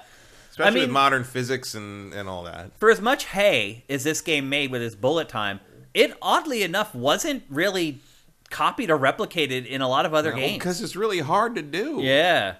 It's kind of surprising how few games ended up incorporating these mechanics years and years later. It hasn't really been copied all that much. So you're right. I mean, it's hard to do, and also like it was of the time. Like it was, like you don't want to be looking and say, "Oh, we did Matrix stuff in this one." It was a little weird. It is funny that these games did the bullet time stuff better than any of the Matrix games ever did. Yeah, for sure. Even Conker's Bad Fur Day, I think, did it better than the Matrix video games. Yeah, they did. I think that was just a cutscene, though, actually, in Conker. No, you could slow time down in Conker. Could you? Yeah, in that section. Yeah. No, you're right. There was an interactive mechanic to it. That's right. There was and it was better than... Yeah, the shootout in the lobby was probably the best replication of that scene ever. Yeah. Better than the actual Matrix games. Yeah, it's pretty funny to talk about. How do you feel about Rockstar, Matt? So I talked about this a little bit in Good Morning Gaming about how Rockstar appears to just be in this place where it's just playing it safe and not really taking the risks that it used to take, which is what made it Rockstar in the first place. Do you feel that way with Rockstar? Like, I just don't feel like their new projects that it's announcing are things that are pushing the envelope in any way, shape, or form. It just feels like it's too concerned about making money on its games and not concerned enough about making art. I would argue they were never concerned about making art, really. Really? You think they just stumbled across the GTA stuff? I think they were always cynical edgelords, and they happened to make something very cynical and edgelordy at the exact moment that we all wanted that. And that was GTA 3. Specifically, and they just sort of built on that, and that's more or less what's happened. And every once in a while, they do. I think Red Dead Redemption 2 is a real achievement in that regard, and that's not. You think it pushes the envelope in terms of what kind of game it's trying to be? Sure. In terms of presentation, I mean, I don't particularly care for the story. I don't think it's very interesting overall. But like in terms of the care they put into it and the presentational quality, like you can't really argue with that. Like, well, I think the craftsmanship is certainly there. I just feel like they used to be pioneers that were, again, pushing the envelope and doing things other developers weren't willing to do or were too afraid to do. I just don't. And now it feels like they're the afraid ones. I don't know what you're talking about with that. The content that think about Grand Theft Auto 3. That game was so beyond what anyone else was willing to put into a video game. Sure, but after that, they just did that 5 more times. Like, they did it once, and also it was the same as the stuff that was in 1 and 2. They just... People just paid attention all of a sudden. Still, then, other developers were still very conservative, I feel. I don't know. That was the era of BMX, Triple X, and all that acclaim bullshit and all that. I mean, it was always... They just did it better than anybody else. And after GTA 3, I would certainly not categorize them as that outside of maybe, like, Manhunt. But Manhunt was, like... Manhunt, I guess, pushed an envelope, but it was a stupid envelope. It pushed a lot of envelopes, but it didn't have the craftsmanship of their other games. No. But then even looking at, like... Rockstar Table Tennis. Like, that is like, what? Like, sure. Only Rockstar would have done that back then. I don't know if that was a what in a good way. It was just sort of like... But still, it was a what. And, like, I don't feel like I'm getting what from Rockstar anymore. I feel like I'm getting, like, oh, that's exactly what I expected you to do. And that's not, to me, what Rockstar built its brand on at all. I think that's what Rockstar has been for 15 years. Like, they've never evolved. I mean, I would argue they've been that way since Grand Theft Auto 5. That feels like the break point. When just look at the fact that like they don't do DLC anymore. Instead, they just create this online thing that... I mean, that's part and parcel, but to me, they've been stale in terms of content for at least since 4. Like, I think their humor ran out of juice somewhere around 4. And certainly in 5. Like, 5 was 4 still more or less worked for me, but like 5, I remember... The first time I played it, being like, this isn't funny anymore. Like, this feels very by rote at this point. And it's not so much that, like, they don't push an envelope. It's that, like, they just do what they're expected to do. And, I don't know. Like, I feel like they have not evolved with the times outside of technologically. And even, I would argue that while the story and presentation of Red Dead 2 is very top quality, in terms of what they're trying to do, I would argue that the story they're trying to tell is very old hat in the sense of like it's the same sort of crime, inevitable fate with no redemption story they've been telling since at least 4. Red Dead No Redemption. Pretty much. I mean, since at least 4, probably since San Andreas. Yeah. Although San Andreas was more interesting, even playing it again with the definitive editions, if you can. You can stomach them. it. Is more interesting just in the sense that there's a more socially aware context to the story they're telling in that, and they seem to be aware of that, and then they kind of pull away from that in 4, outside of trying to tell the story. You're trying to tell an immigrant story, but also they don't really have a thematic thrust to it in the end. Like it's just like it just sort of ends in the red wedding, and that's sort of it. Yeah, I felt like that game was just like the message from that game was everyone's bad. Yeah, like it just there was no redeeming characters. Yeah, weirdly the DLC seemed to have a lot more to say. Yeah, and that's sort of the tragedy of 5 is like we never got that. You never got that, and I still don't quite know what 5's point was. Yeah, you know what I mean? Like, what does 5 think about Trevor? I mean, we all have our thoughts on Trevor. Yeah. What does the text say about Trevor? I don't know. I don't know if it has a point I have from Grand Theft Auto 5 is just excess. Sorta, yeah. That our society is consumed with things that don't really matter. Yeah, but like GTA is one of those things, and I don't know. You're right. I don't know if it realizes that. Irony. You know? Yeah, I don't know if it's the self-referential stuff. Yeah, I'm not sure. I'm never these days, especially these days. I'm never too sure how in on the joke Rockstar is. You know what I mean? I can understand that. Yeah, I see that perspective. Like, do they recognize that, maybe it was time to retire Laszlo like 2 games ago? Mm-hmm. Or maybe it was time for, like, the joke to be more than, like, everyone's stupid? Mm-hmm. Because, like, that doesn't really work anymore. Like, there are degrees of stupid. That's for sure. The stakes are a little higher in terms of that. Like even South Park has moved on from the whole we're above it and we're not going to pick side. Even South Park has a point of view now. Yeah, in a way they didn't before. Mm-hmm. And South Park was probably the closest analog to how Rockstar approached things. Yeah, I can see that. Because South Park and GTA in particular are both essentially satires on America. Mm-hmm. Very much so. And South Park is more of a satire from people who live in it, and GTA is a satire of people who are looking at it from the outside. And that can be a valuable perspective, but I guess I do agree with you in a roundabout way in the sense that I would love to see GTA 6 be an indictment and examination of what America has become in the last since GTA 5 was like it's a long time ago. Yeah.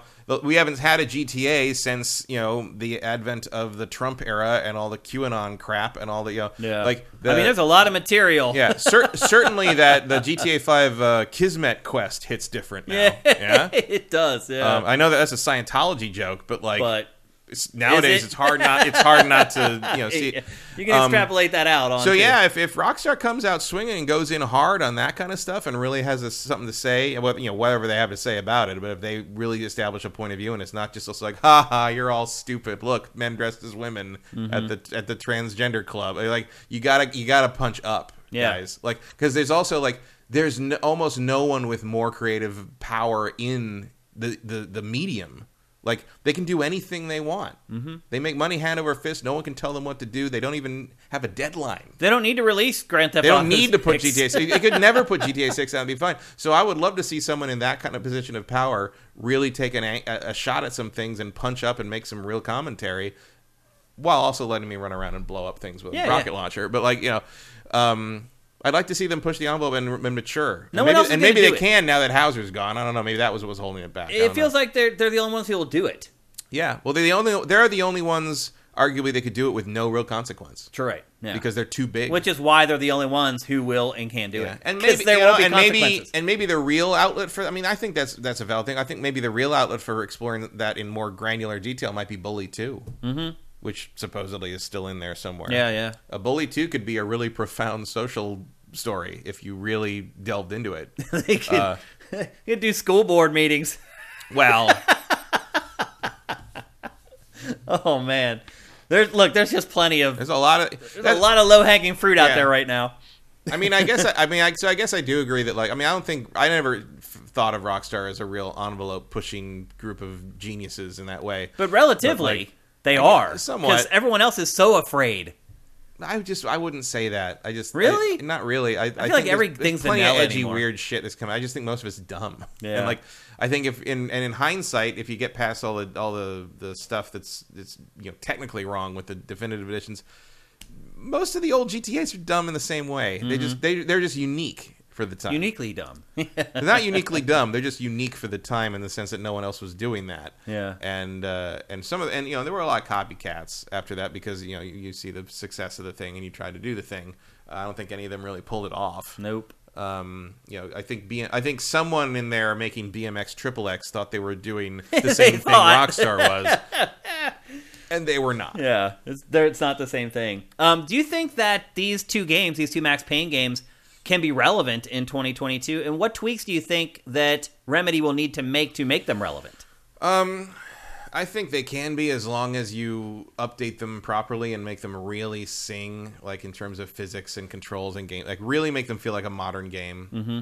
Basically, don't do the definitive edition thing. Yeah, I don't think Remedy would. I don't do either. That because clearly they still have love for. Look, if Rockstar comes to them and says, "Hey, we're going to give you money to make this," is going to be their number one priority. Yeah, they're going to do this right. I would hope their number one priority is making sure that the new Alan Wake doesn't suck. But because I think you only get 2 strikes on Alan Wake. Yeah. Also, they own Alan Wake, right? Yeah. So that makes a difference. You want your IP to sing. I mean, I think you still want Alan Wake and Control too, which is probably inevitable. I mean, their little Remedy universe. I think you gotta incubate that too. Yeah. But yeah, I think you got to come off clean with Max Payne. I think as long as you also couch it as like noir. It's noir. It's a hard boiled noir thing. There isn't really a lot of that out there. Thematically, that's an unusual theme even today.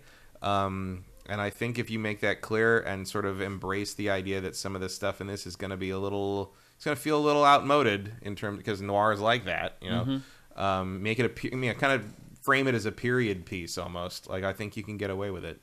And you make it a real big, physics playground and really lean into that and how much you can do with it. And I think they could be good and successful. Also, don't charge me $60 for them. They're gonna. Maybe for both of them? Right, yeah. Okay. It is a package. So both games are coming in one package. They're not releasing them separately. Yeah. And they're going to charge at least full price for that. I would be shocked if it wasn't, yeah. Yeah. And if they do a good job, I would be okay with that. Neither game was exceptionally long. No. They're like 10. I think 2 was a little longer. A little longer, but not a lot. No. So you could squeeze both of them in one package and still, get about 30 hours of play out of them probably. And who knows how many changes they're going to make to them. They may be drastic. They may actually extend the length of the game compared to the originals.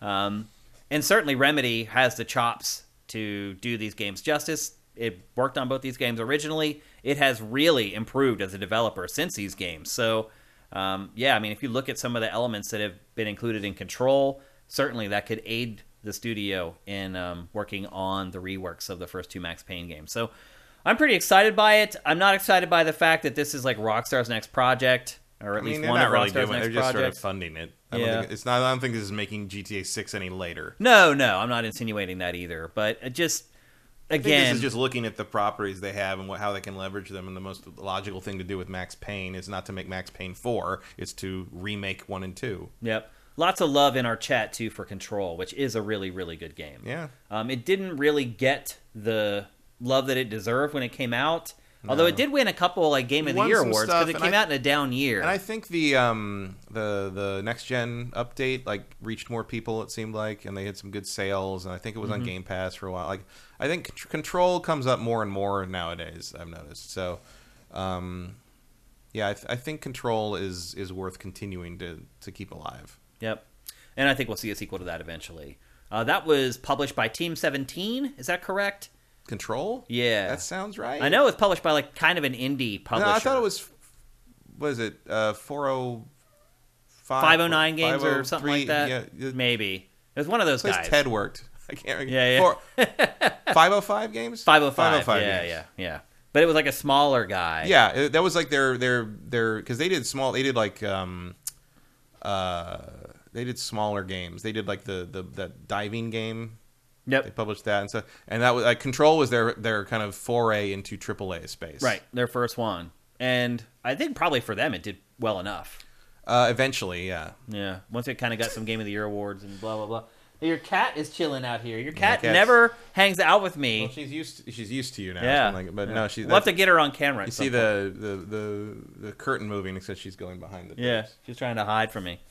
So anyway, there you go. That's Max Payne 1 and 2 remakes coming from Remedy. No release date, nothing like that yet. Seems like probably a next year thing. Yeah, best case scenario, I would say. Q4 next year. More likely, I would say spring of 2024, but we'll see. Okay, let's move on. We're going to talk next about a game that Matt played and I did not play, and that game is Chrono Cross, the Radical Dreamers Edition. I really struggle to call this even a remaster of Chrono Cross. Yeah, I mean, it is. They did redo a bunch of it. It's just still not very good. Perfect 10 from GameSpot. On the original? Yeah. Yeah, well, that's stupid. I was heartened by the fact that so many reviews of this said yeah, this is a half-assed remake of a middling RPG.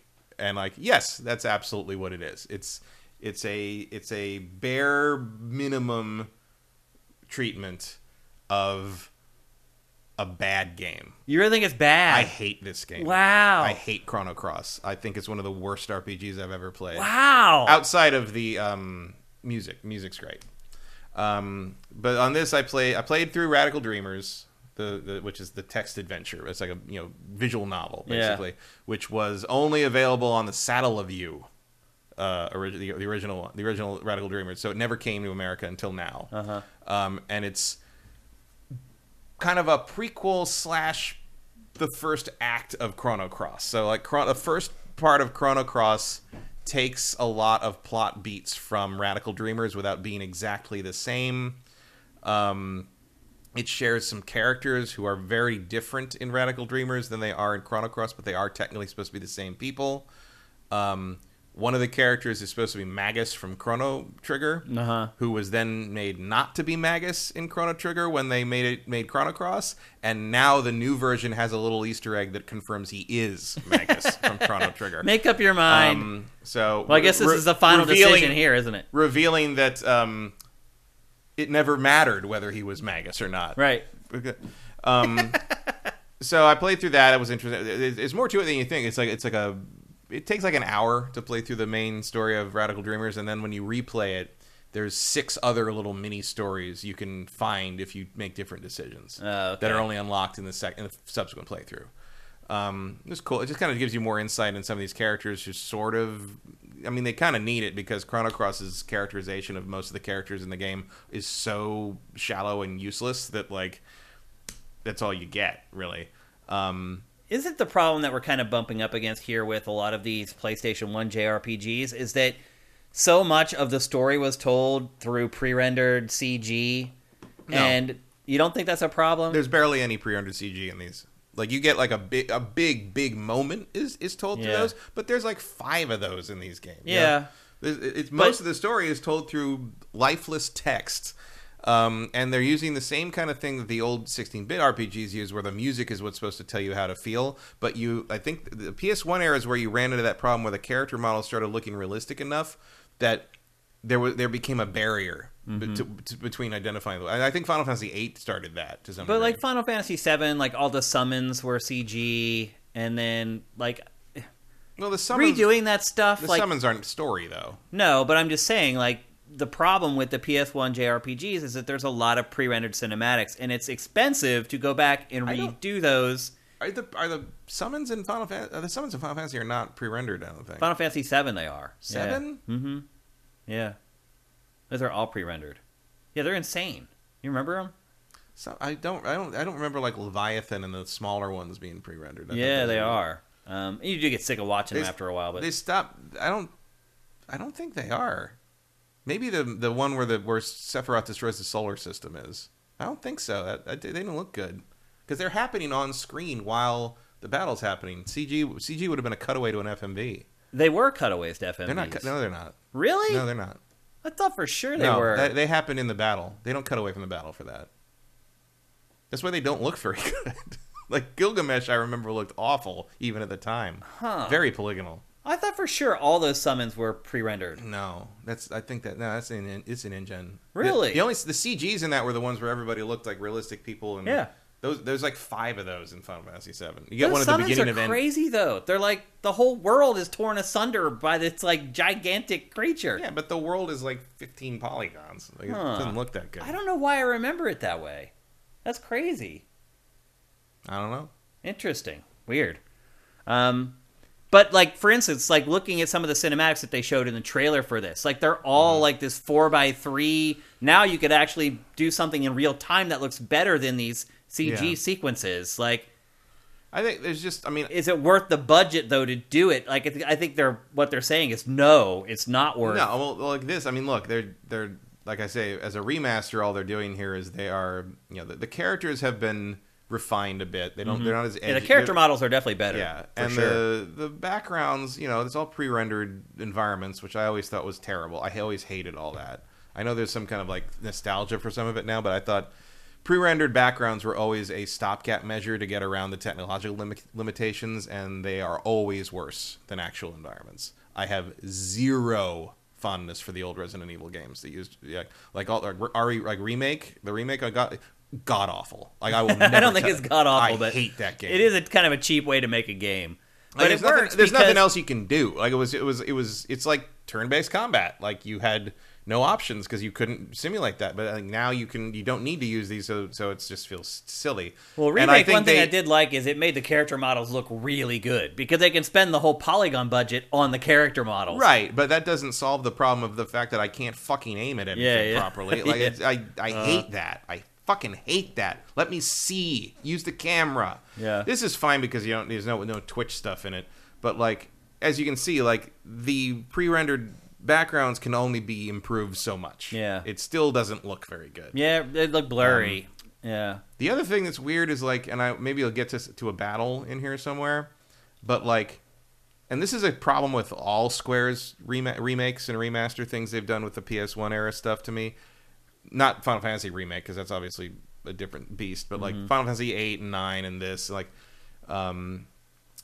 the menus on the combat don't look like they belong on the screen with the rest of the graphics. They look too clean and superimposed and like sharp. Like it's like playing. They don't look bad enough to be part of the rest of the picture. You know what I mean? It's like playing N64 games on an emulator. Like the 3D stuff looks amazing, but then all the 2D stuff just looks terrible. Like what? Because it doesn't do anything to it. The emulation, we are seeing what the N64 displayed back in the game when the game originally launched. And while the emulator is making the in-game stuff look way better, it definitely causes issues. But why do you not like this game? Because some people, at least back in the day, really liked it. What is it about it that kind of turns your stomach?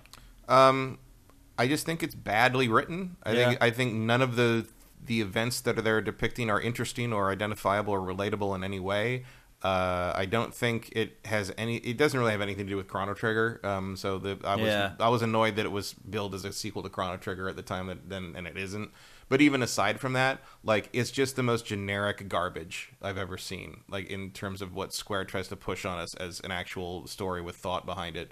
And it's even frustrating to play Radical Dreamers because Radical Dreamers' ideas on the same sort of premise are way more interesting than what they do in this game. Like even the rudimentary stuff they have there and the portrayal of Kid, that's also part of the problem is like the weird name stuff where it's just, even at the beginning of Radical Dreamers they're like, I can still see you if I picture you in my head and call your name into the night. And you're like, oh, what's a good Kid? Like that's not anyone's fucking name. Like dumb. And like, but it's, there's like 48 characters you can collect in the game, and like maybe 6 of them have character arcs. Yeah. Like most of them are just you pick them up and they do nothing. They just sit there, and if you want to use them, you can use them. But otherwise, they're not characters. There's character designs that got thrown into a character select screen.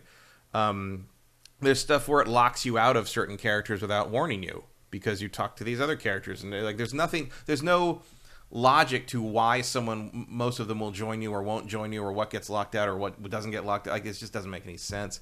The combat system is sort of weird and very difficult to kind of get your head around. The backgrounds, you're right though. The backgrounds do not look great. I had to remember kind of like how that all worked, and like because it's like a combo system, so it's sort of like you have like attacks that you start with the attacks and you start low, and they have a percentage of hitting someone, and the percentages go up as you get further in the combo, and then they can also build up like the frame you have that like determines what elements you can use, which is your spell power. So there's no magic points. It's just what you earn through the combos you do that lets you cast what spells. So then at the end of each combat, you can actually cast healing magic for that you will lose those elements for the next battle. So you might as well heal everybody up.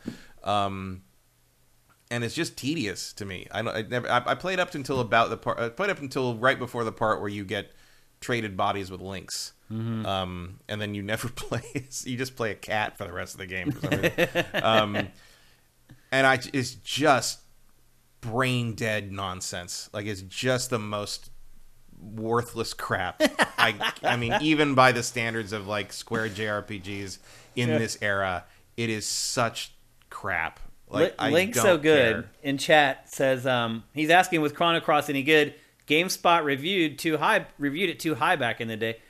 It couldn't get much higher. well, first of all, my question is, if he doesn't know if the game is good or not, how does he know that they reviewed it too high if he hasn't played it? Like, but I will say this, Matt. I think it's pretty safe to say that anyone who gave a Square RPG a 10 out of 10 rated it too high, whether you played it or not. I mean, the very early Final Fantasies, but then they were just Square. They weren't Square Enix, so I guess your point stands. But I will say this. This was a very late one. This was 2000. Like, this was the last of the big PS1 RPGs. It was. So I started at GameSpot. Oddly enough, he's bringing this up. I started at GameSpot in July of 2000, and this game came out like a couple months later. And the review came in from a freelance reviewer of a Perfect 10.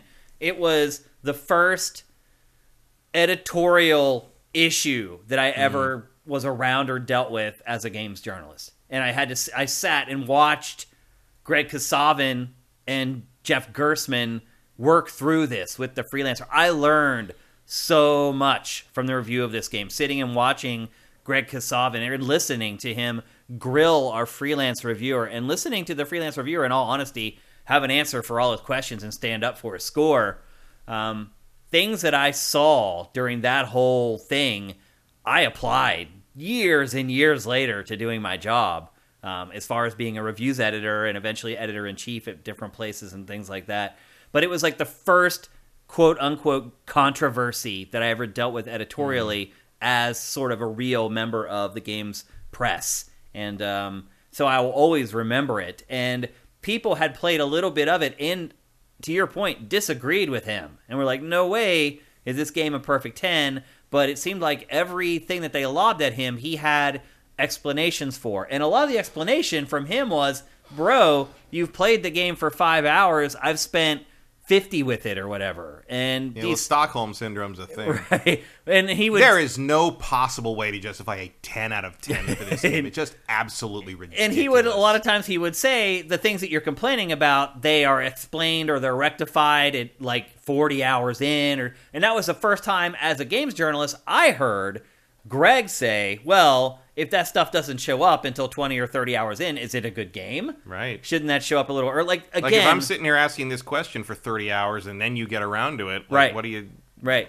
Again, I learned so much from that. It was like I was green. I was just in the industry, and I just soaked the whole thing up like a sponge. I was like, this is important. I can tell, because the people were arguing and yelling and raising their voices, and I was like, all right. Also, like, if I would have, as an editor, I would have serious questions about a freelancer who refused to lower a score from perfect. Yeah. Like, what? We can't just give it a 9.5 and have you be happy with it? We have to put this on our list of things that are perfect forever? Because, you also have to realize, because I don't agree with a perfect score means a perfect game thing necessarily, but like, GameStop's system kind of did that. You know, if you're doing a granular system to the point of a 100-point score system, GameSpot, like that was a 100-point scoring system. 100 out of 100 is a statement. Yeah, it is. Yeah, and it is not a statement that applies to this piece of shit. Like, I mean, look, it's not the worst thing I've ever played. It's one of the worst RPGs I've ever played, but I would still probably say it's like a 5 or a 6 out of 10. Yeah.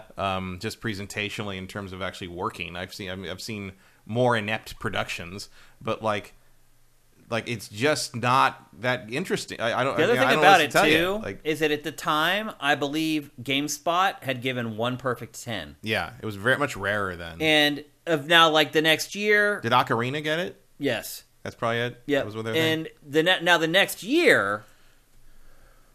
Yeah, the next year, Metroid Prime got a perfect 10. Tony Hawk 3. And then Tony Hawk's Pro Skater 3 got one right after that. And then I think there was a huge gap before GameSpot ever gave another one. So it was, like I said, I could tell. Because they never really fell into the trap that Famitsu did, where they suddenly just started handing out 40s, and you're like, really? Nintendogs? Right. Like Nintendogs is a 40? Yeah. And then, of course, we found out that there was a lot of... some payola going on there. Happening with Famitsu. Yeah, I mean, look, everything that I ended up applying at X-Play and at game trailers with literally thousands of reviews that I was sort of the reviews editor for, a lot of that I learned right on that day. Sitting there and listening to how Greg Kasavin dealt with that whole situation. And ultimately, did he get it right? I think most people would argue that he didn't get it right. Nope. But I would argue that the way he handled it about as good as he could, coming from someone who he hadn't played the game at all. Mm-hmm. And he had, I don't think it was Ryan Davis. I can't remember who came in and was like, I've played like 5 or 10 hours of it or whatever, and was trying to be the devil's advocate in the conversation. But anyway, I just learned a lot from that. And I just learned a lesson today about it, in that you can still go through all that and still maybe not get it right. So, and how much is this, Matt? $20, which is that's not bad. It is too bad. It's too much. It's still too much for what they. I mean, and I'm not saying this as someone who hates the game. I'm saying that this remaster is garbage.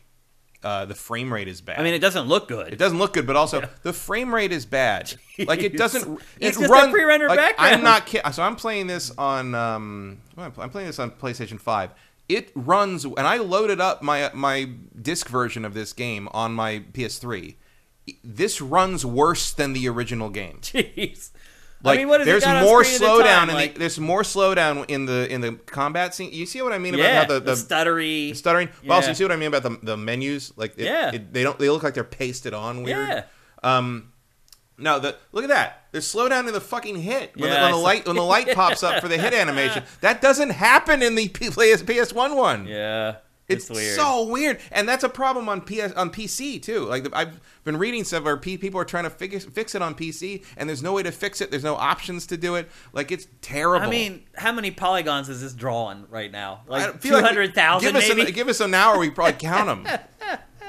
It doesn't look good enough to justify that. Look at how he's all jittering around. It's really bad. weird. It's really bad. It is weird. Like I think they're just plugging in the original. Yeah, but like, look, Square has always done this. Like they screwed up the when Final Fantasy VIII remaster got released. It was a whole lot of problems with it, and they fixed it eventually. They put out the Chrono Trigger. The Chrono Trigger wasn't a full remaster, but they'd redrawn the sprites weird or something for that. And I think Final Fantasy VI, and they did eventually do a patch that let you kind of change them, that made them look less horrifying. So maybe they'll work on this, but it's just like, this is a GTA Definitive Edition all over again. It's just like, why is this the performance on this so terrible? Why does Square Enix take all these projects they just don't take it seriously? I don't know. And then they charge $20 for it. Like, this is $5 worth of effort, folks. Like, it's like it can find a happy medium. All of them don't have to be Final Fantasy VII Remake, where you completely just tear the game down and rebuild it from scratch. Like, you can find a happy medium between those two tactics, where where there's just nothing, you do very little, as minimal work as possible, versus rebuilding the game from the ground up. Like, you can find something in the middle there. Yeah. Like, I mean, just go watch the Digital Foundry video on this, where they basically say, like, this is not an improvement. Yeah. I mean, other than the fact that it runs on modern hardware, right. It's not an improvement, and $20 is too much for this. Yeah. Even if you like the game, I think this is an insult to it. Yeah. And we'll probably never get another one either. This is going to be probably the final version of this that we ever get. Yeah, I would not expect to see another version of Chrono Cross. Because regardless of what its review scores were when it came out back in 2000, it did not do especially well. No. And I am heartened to see that most of the reviews of this, in addition to pointing out the technical problems with the remaster, are saying, like, yeah, this game's actually not very good. Even if they had done a better job. Yeah. Because it isn't. It's a very mediocre game outside of the music. And some of the character designs are cool, but they don't do anything with them. Those characters aren't characters. They're just pictures. I do wonder if the guy, our freelancer at GameSpot back in the day, if he regrets this score now. I can't remember his name. I don't want to start throwing names out there and get it wrong. I would hope that he doesn't even think about it anymore, because why should anyone think about Chrono Cross 20 years later? Well, I think still GameSpot's probably only given out 10 perfect 10s maybe in its whole history. Mm-hmm. So if you're one of those 10, you might still think about it a little bit at least. Maybe. But that's a big no from Matt Kyle. No. Chrono Cross, I hate this game, but even if you don't hate it, I think this is an insult to it. And you should, at the very least, you should wait until it's cheaper, or until they see if they fix it. Or maybe with the new PlayStation Plus stuff, you might be able to play the original version. Maybe. I mean, they sold it on. I do have it on PS3. Oh, you do? Because they sold it digitally as a PS1. Yeah. Like they did. And I don't think they're done either. I think we're gonna get a horrible mangling of Xenogears at some point. That would be sacrilege. I don't like that game either. Oh, really? Wow. I haven't met too many people that say they don't like Xenogears. It's I think it's derivative of Evangelion, and thinks it's about something and isn't, and the second disc is a giant joke because they ran out of money. So the second disc is just a character sitting in a chair telling you what happened, and then every once in a while it cuts away to a random dungeon sequence. You have to play. It is a little strange. Again, I think they tried to sell it back then, though, as like this new way to like. They tried to sell it as an amazing, profound thing. It's like, no, you ran out of money and you didn't have anything else to do, so this is what you crammed it together into. Again, Mitsuda's music is phenomenal in that game. It's incredible, and I like the art style in that game a lot too. It had kind of like the anime.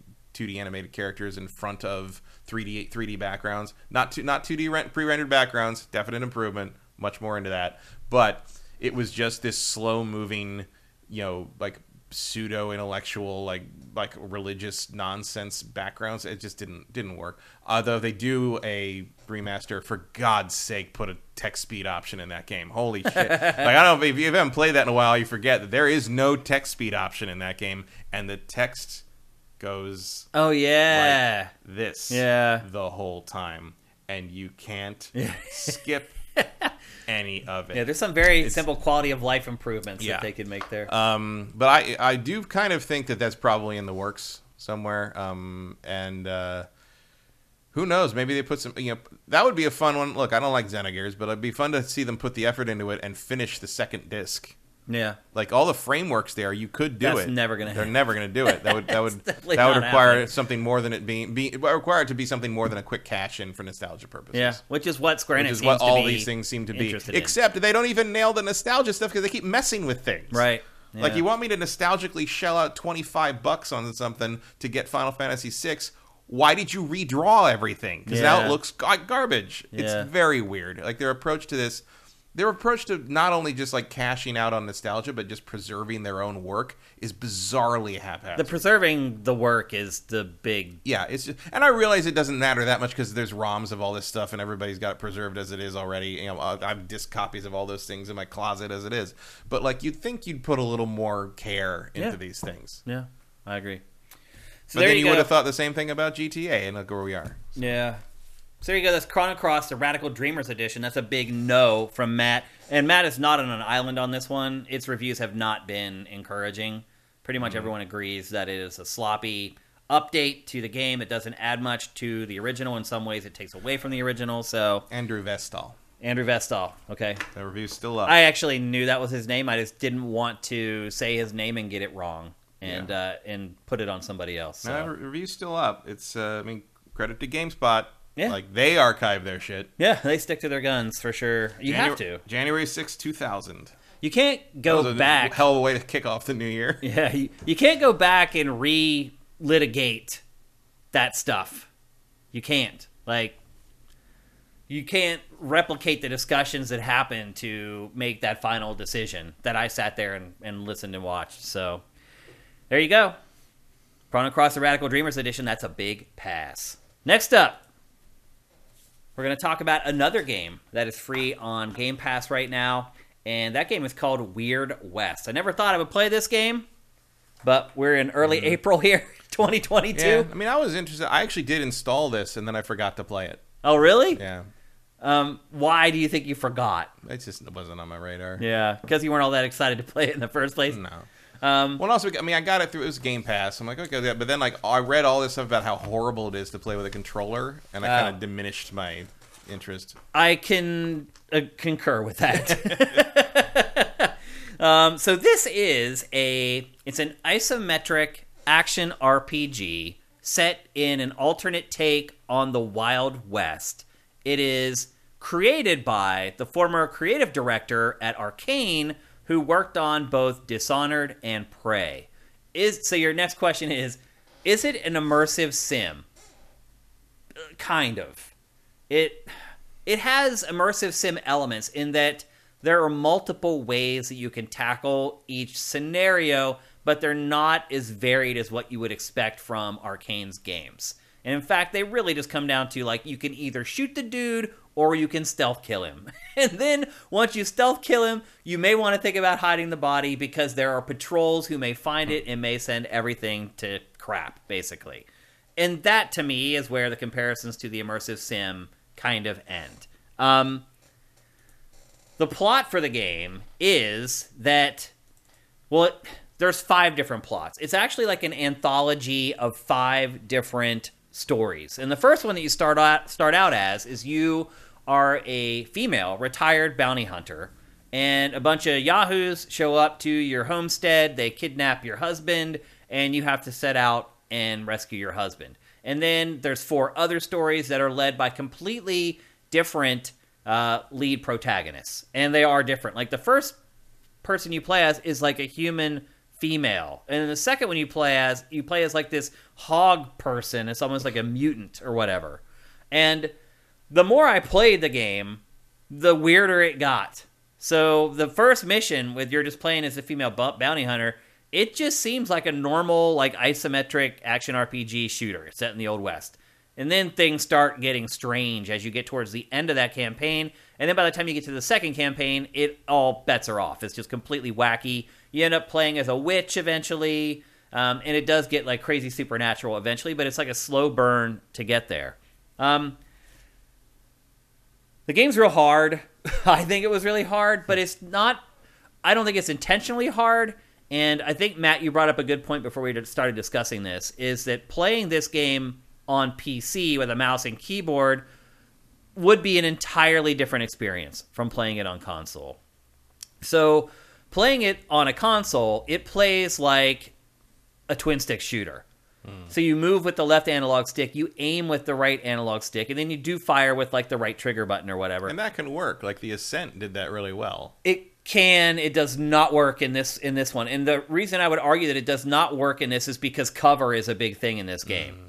And the other part of it, too, is that it's so far zoomed out that you can't see enough detail of, like, what you're aiming at. And the aiming also is very jumpy and, like, willy-nilly. It's very hard to move at the same time and keep your reticle on an enemy. Because, again, a lot of times they're really far away and they're so small on screen. You're literally talking about, like, 2 pixels difference between whether you're actually hitting an enemy or you're not hitting an enemy when you're shooting. And it becomes very annoying.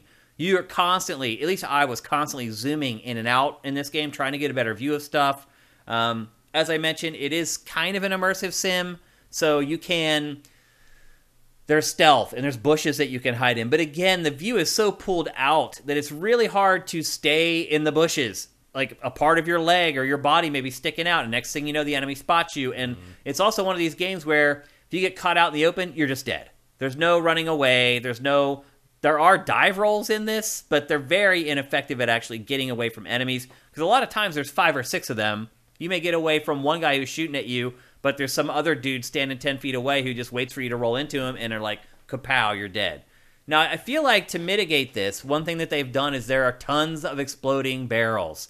And not surprisingly, the way they place the enemies a lot of times, the exploding barrels will be next to a group of 2 or 3. And part of getting through each little skirmish is kind of looking at the environment and saying, well, where can I stealth? How can I use the exploding barrels? Can I goad the enemies near the exploding barrels so I am taking out 2 or 3 of them at a time with the barrel instead of just 1? That's all things that you consider while you're playing this game, but ultimately it's very frustrating because the gunplay is very, very hard to wrangle. So as I said, the creative director worked on Dishonored and Prey, so there's a pedigree there, and there is, like, a skill and abilities trees, and they're actually pretty extensive, but most of them, they don't really completely change your abilities. Most of them are just more like buffs. Like, your damage output will be increased, or the amount of bullets that you can take will be increased, things like that. They don't generally change what your character does, and the ones that do change what your characters do are cordoned off to just that character. So you can't extrapolate the entire tree off to the entire cast of characters that you ultimately play as, which is a little weird, but there is... The trees are big enough that they do let you form your character at least a little bit into the type of player that you want to play as. Oh man, this game could really use aim assist on the consoles, is what I'm really getting at. I'm surprised it doesn't have it. It has nothing at all. Like, literally, and you're trying to spin that right analog stick to get it lined up on the enemy while you're moving or maybe dive rolling. What I found myself doing is just trying to bum rush enemies using the shotgun. I would try to sneak up and get as close as I can and then just run at them and just shoot them like once or twice at close range with the shotgun to take them out. The other thing, too, with the way this game is designed, the world is huge. It's like gigantic, but it's segmented. So there's like, you'll go to a map screen and it'll say, okay, here's the next destination. And it will have like a waypoint to tell you this is where you need to go to continue the main campaign or whatever. You can select that, but like as your party is traveling from that one dot on the map to the next dot, it will sometimes get interrupted by either enemies or sometimes you may just come across like a store or whatever. It's like Fallout or the old Baldur's Gate. Yeah. And then when you do get interrupted, you will go to these little patches of land where sometimes you'll fight an enemy. That's the thing that when I saw this, I thought it was going to be like another like Infinity Engine style game, like a Baldur's Gate or original Fallout or that kind of thing. I'm surprised it's so action oriented. It is a lot of action. Yeah. I mean, it's hard. Like the very first time I fought more than 5 enemies, I had to retry it like 4 or 5 times. And then eventually I feel like I did kind of actually just jimmy it to get through it. And then as time went on, I started learning how to play a little bit better. But what I really learned is I just started using stealth a lot more. So I could get closer to the enemies and I didn't have to rely so much on the accurate shooting. Because you do get, like, you start with a pistol, eventually you get a long rifle, then you get a shotgun. Enemies, they throw, like, dynamite at you, and they're like Brett Favre, like, they drop that crap, like, right on top of your head. And sometimes they will cook it, so you can't even get away from the dynamite with a dive roll before it blows up and kills you. Again, like, it's just one of those games where you get caught out in the open, you're dead. Like, you die very easily in this game. And even after I kind of leveled up my character with a bunch of different upgrades, it still seemed like you make a mistake, you're going to die. And so you end up paying for most of the mistakes that you make in this game, which to me got pretty annoying after not that long. As you've been seeing in some of this B-roll, there is kind of some like bullet time stuff in this. Like when you land the final shot on an enemy, it will zoom in and show them dying in slow motion. But you don't actually like play in bullet time. Like it's not like things are in slow motion while you're playing the game. They're just kind of done for a cinematic effect.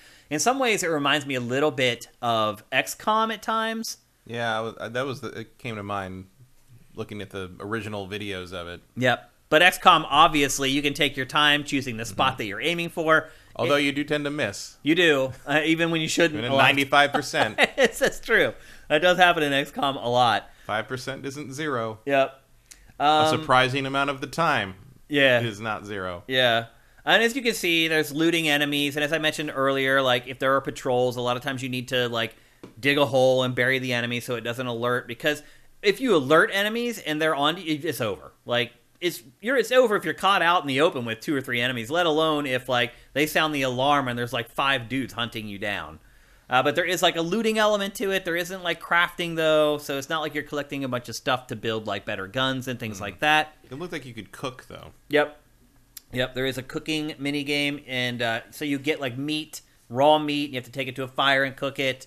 And you also do get just generally health like power ups or whatever that can restore your health, but they are few and far between, man. Like you need to really think before you use that health power up, man. It's like you wait until you're down to like 2 pixels of health before you use it because they are not easy to come by. You're not collecting them like all over the place. Another big part of this game is companions and recruits. So after you finish a chapter in this game, those protagonists that you use in that chapter are then available to come along with you in the next chapter. And it does appear that it's building towards something. I haven't finished the game, but it appears that there's going to be some kind of a showdown at the end where having all these companions with you could make a big difference. And then the other part of this game that does remind me more of an immersive sim is the choices that you make and the consequences. And they are real. And I don't know what the ultimate payoff is going to be, although it does appear that like some of the stuff, the decisions that you make and the things that you do have long-term ramifications, but there are also short-term ramifications. So if you find like a little dusty town or whatever, and you go into that town and you kill everybody, if you go back later on, it's a ghost town with like tumbleweeds blowing through it and everyone's left.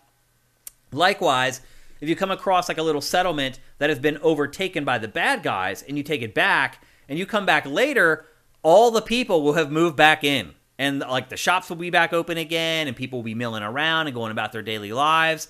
So even in the amount of time that I've played this game, there are real consequences to the things that you do and the decisions that you make. And again, based upon what I've played of this so far, it does seem like it's all headed towards some big thing at the end of the game where it's going to matter the people that you saved. There was another part where I was in a fight and this person in the fight was wiping me out every time. They were like the kind of the mini boss or whatever.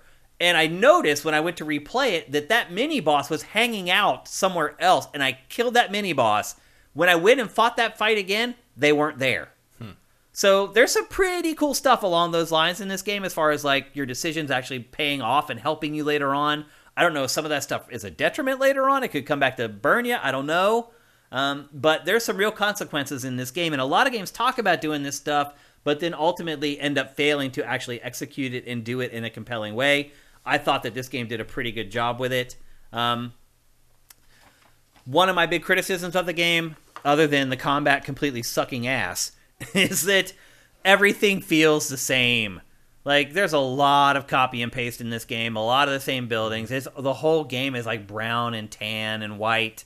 It's all like this dusty, windblown, desert-like arid environment, and it does get repetitive after a while and annoying after a while.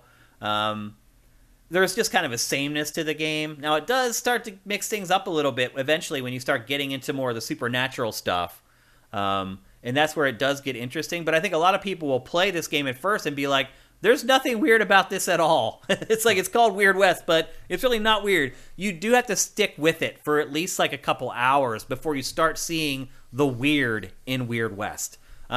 Bullets, big deal. You can't just go guns blazing or you'll run out of bullets. Like, every bullet matters that you get in the game. So you have to be prudent with it, which is hard because the gunplay already kind of sucks. And you're like, oh, but maybe if I just shower my bullets, that'll work. It doesn't work usually because you'll end up out of bullets altogether. And the next skirmish that you come to, you won't have any ammo to deal with it. And you have to try to figure out maybe some other way to get around it, like stealth or something like that. Again, this is on Game Pass.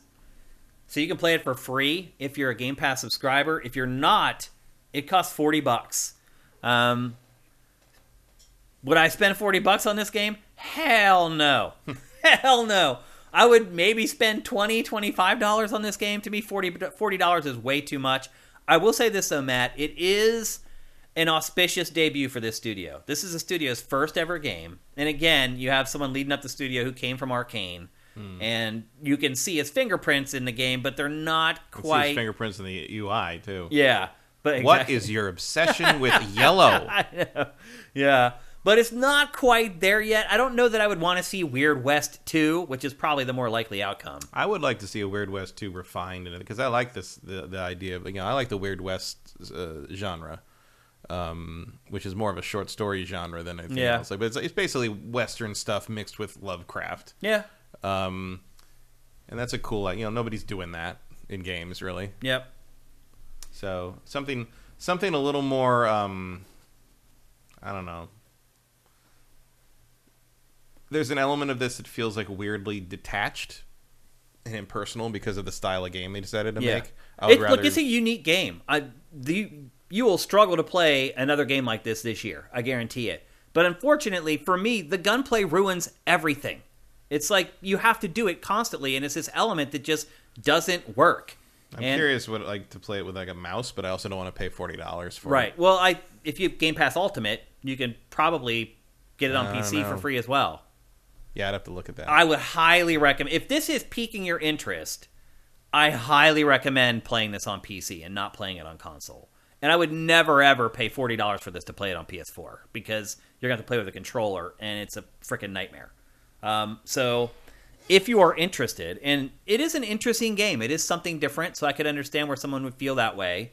And if you do feel that way, I would highly recommend getting Game Pass Ultimate for PC. First, I would check and make sure it's a part of Game Pass for PC. And if it is, then I would say get Game Pass for a month for the $13 or whatever, and play it. Save yourself the $27 or whatever from its $40 price tag. I would also say that this feels like it would be kind of ripe for a like a Disco Elysium treatment, where you refine it, add a lot of extra. Matt, I'm glad you brought that up, because this game, in some ways, gives me the Disco Elysium vibe. which, again, if you're a fan of that game, that's the dog whistle for you there. Yeah. Although Disco Elysium was smart enough to not make you shoot anything. Yeah. The storytelling in this, not as good. No. It's not even really in the same league. I would argue nothing is in games. That's true. That's a good point. But this, definitely not. Like, this game is not in the same league as Disco Elysium as far as storytelling or interesting characters or things like that. But I can see it being like third cousins. Yeah. Yeah. A little. That's probably an accurate level of detachment for this game from Disco Elysium. But I could see it getting like a special edition version or something later where they add voice acting and they add like better controls and more options and things like that. Difficulty settings. And Vincent is saying that, yes, it's on PC. So there you go. Spend the $13 for Game Pass PC. Yeah, that looks like the way to go then. Or if you have an Xbox and a PC, don't bother downloading it for your Xbox. Download it on your PC and play it. And I would say that, like, if the gunplay weren't annoying AF, $40 still a little steep, but I could see paying like $30 for it. And I could also see the game being really enjoyable. What? Just, you tried to dive away from the dynamite, and they just happened to go the same direction your roll did. And you didn't help. Yeah. It's, playing this on console was a challenge. It's not easy. Maybe you're up for a challenge. I don't know. But I've already got it installed on Xbox, so I might try it. But. Yeah. But I would recommend, you definitely have a PC that could run this. No problem. And so if you're one of those people who has both an Xbox and a PC, it's not that demanding. You could probably run this on an old GPU even. Oof. It's not that I thought they shot you in that. It's confusing though, the way they do it, right? Yeah. The way they zoom in, it's hard to tell whether it's you or the enemy. Yeah. There's little things like that in this game. Like, it's not quite ready for prime time yet. But this studio is showing some promise. Like, this game is unique. It's got a cool premise. It mixes in some stuff that this person's old fans would resonate with. And they made it. Right. It came out. It's done. Yeah. Mostly done. Yeah. But there's some rough edges in it for sure. And the storytelling isn't that overt. It's mostly all text. Like, the cinematics are just these weird, like, artsy things that show this art style that actually isn't in the game. Like, it's a little weird.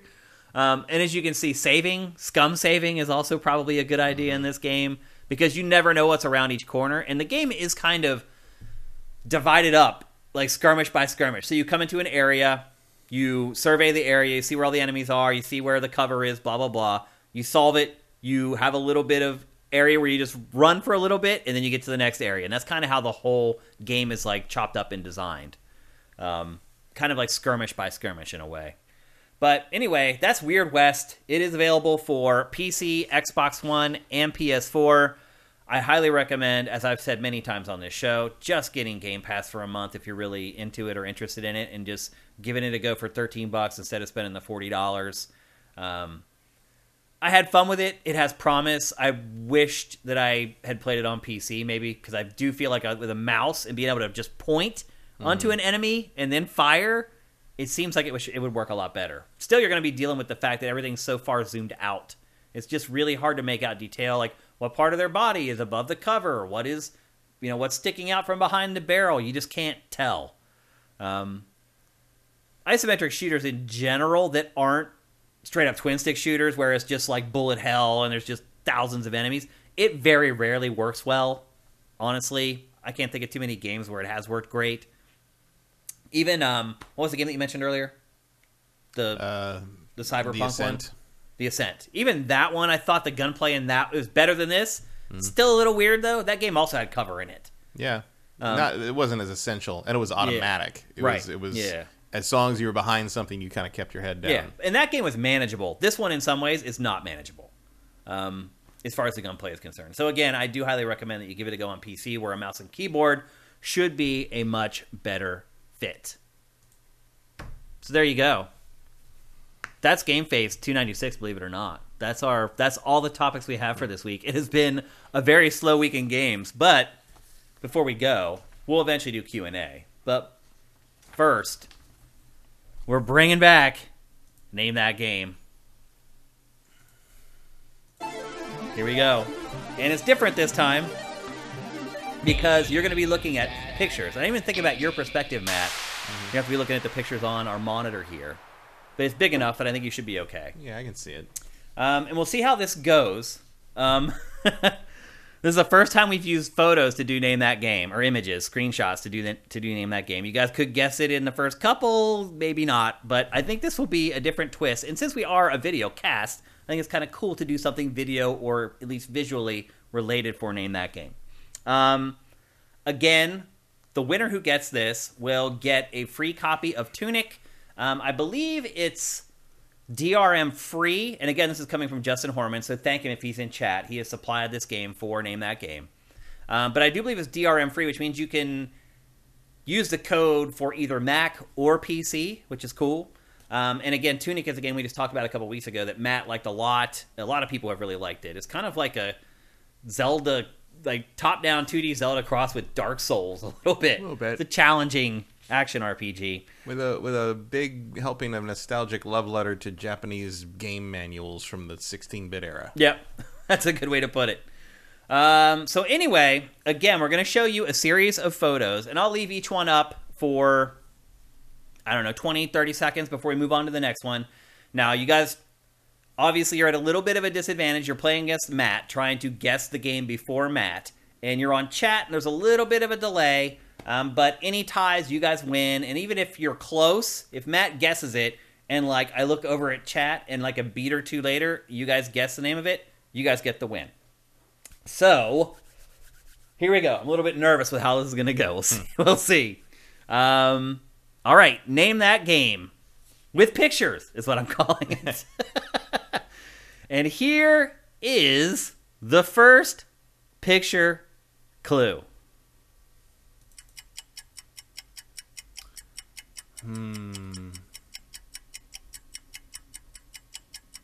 That Bully? They got it before you, but yes, it's freaking Bully. How did you know that? I mean, it could be a courthouse, it could be a school, it could be a quality of the model and the polygons, like to pinpoint the era for me, and there was just, I remember what that school looked like, and the Legacy got it first. Or no, the Arrogant Observer got it first. Or actually, look at how many people got it. Yeah, it looks like the Arrogant Observer got it first.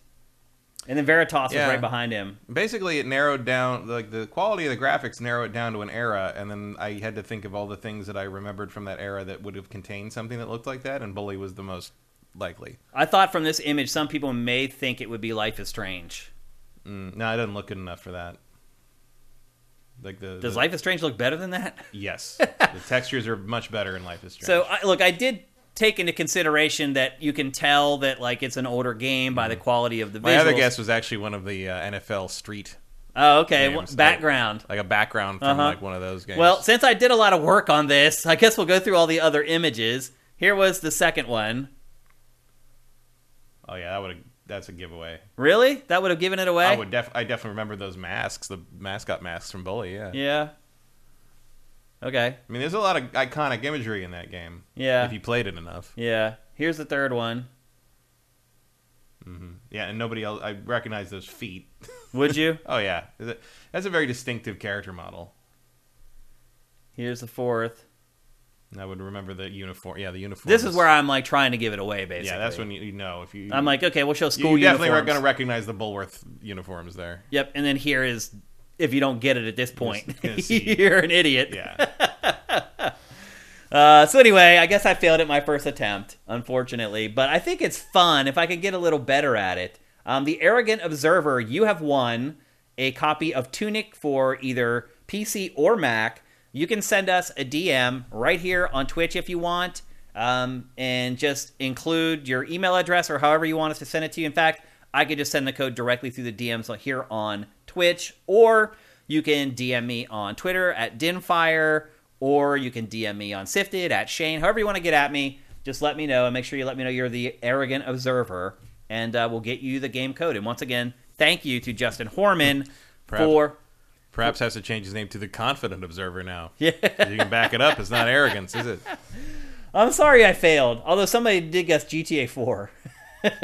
There is something about the look of it that does say Rockstar. Danboy says the crest on the post gave it away. There are some other guesses. The Last of Us. Link So Good says, you guys are nuts. I don't know what that means. Maybe he's surprised that people guessed it from that image. I don't think he got it. It's got the school emblem on the post, but you have to know what the school emblem is. Like, yeah. I mean, Bully's a popular game. It is, but it's been so long. I think if you cropped out the crest and it was just a picture of like the windows, that would I have been tried harder. to, like, I tried to, but then the picture got so blurry that, and then like the top of the screenshot is at the very top of that window. I tried to get the crest off of that pole on the bottom left, but I just couldn't. I couldn't get it to a good place. Because that was the cover. So. Oh, that's right. That icon was the cover of the game. I forgot about that. Yeah. And I imagine that's even easier for the people who aren't looking at it from like 15 feet away. Yeah, that's true. Yep.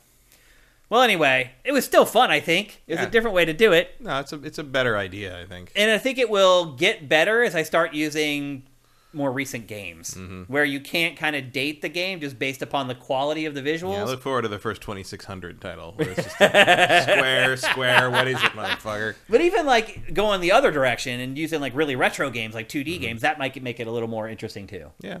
So, yeah, I think you're right, though. Kind of like that PS1, PS2 era game, it will definitely narrow down the possibilities a lot. I mean, you're always going to, I mean, that was a PS2 game. Like, you could tell that was a PS2 era game. Yeah.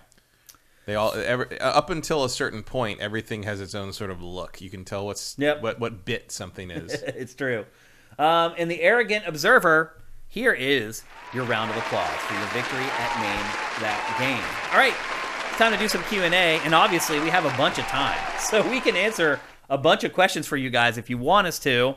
And some of you guys are very well trained and know probably to get in there and start asking questions already. Yep, here we go. Mitchell is Alive is first on deck. He asks, what's the most formative game?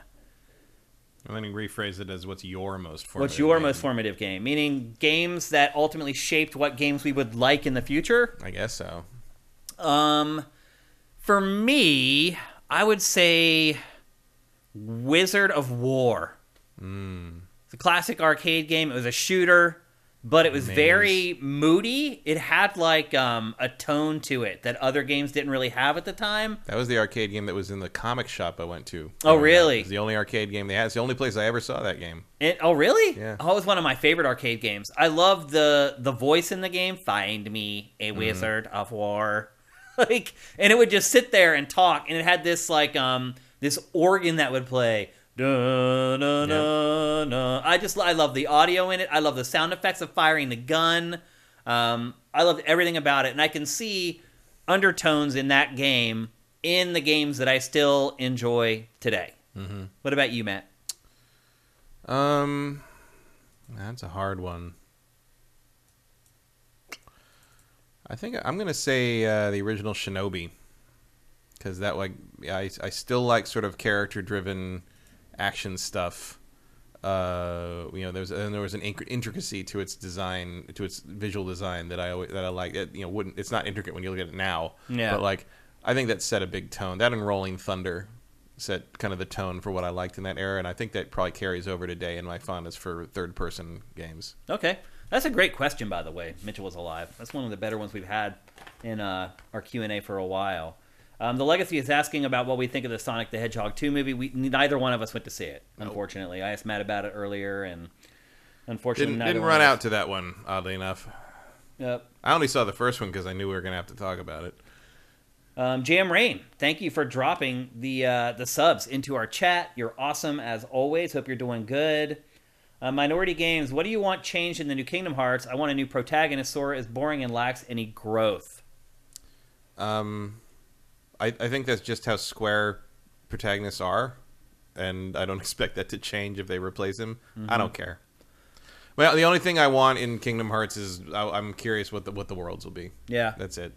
Like, I don't have any requests. It's gonna be obtuse and stupid and boring and annoying, and I'm just gonna want to see what the worlds look like and run through them. My requests are new worlds that haven't been in prior Kingdom Hearts games. I think it'd be a waste if you just repeat stuff. I mean, maybe you get permutations of things, but yeah, I think you definitely need to like branch. If you got the Unreal Engine 5 to play with, do some stuff you've never done before. Yeah, for sure. Star Wars, Marvel. Maybe some of the live action remakes of things. You want to do the Lion King live action or something. Like, mess with that. I mean, not that anybody really liked that, but but still, push it a little bit. See what you can do. Don't just recreate another Pixar movie. Yep, agreed. I also would like to see it made a little more challenging. Because those games are just a cakewalk. Like, they're so easy. Oh, play it on Proud. Oh, really? Does it actually get hard? Oh, one of the hardest things I've ever played. Really? Okay. All right. You think Kingdom Hearts is easy? Play on Proud or critical difficulty. It'll kill you. Well, maybe I should rephrase that to the default difficulty should be a little bit more challenging than it is. Because it really is. I do think that they're still aiming for, like, they know kids are going to want to play this. Yeah. So I don't think you can make the standard difficulty that hard. Yeah.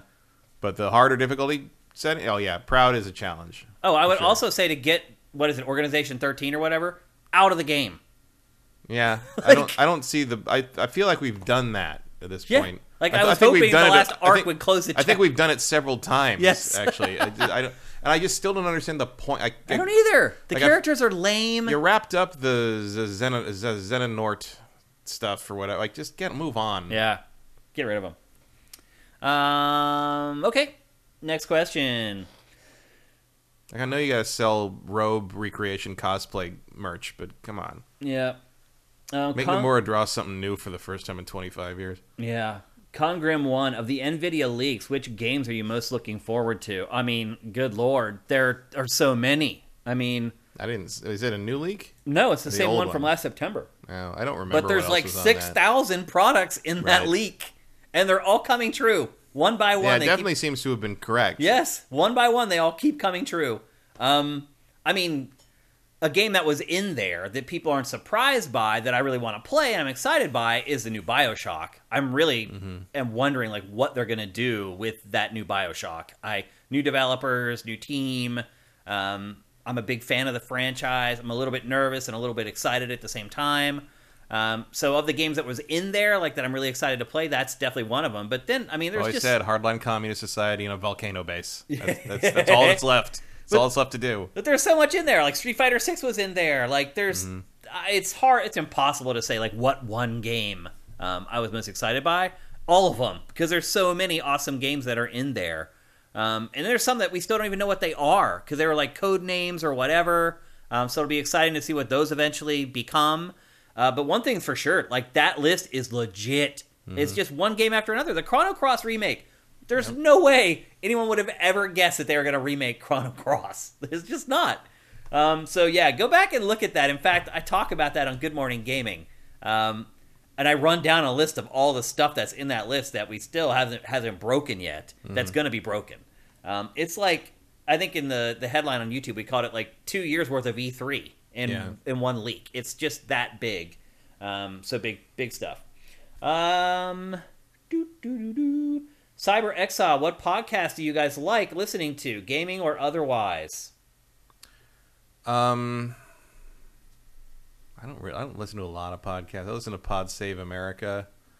Most of what I listen to when I'm like doing other things isn't podcasts. It's YouTube video essay stuff. So I listen to. I will just put on Matt McMuscles and the What Happened game series a lot. That's a great series. I've been From Software, like VaatiVidya stuff on, like, you know, Dark Souls lore was what was my thing for Elden Ring. Currently I've been listening to Owen Likes Comics do his rundowns of like major storylines and weird history on comic book stuff, especially his thing on Miracle Man, which is really interesting.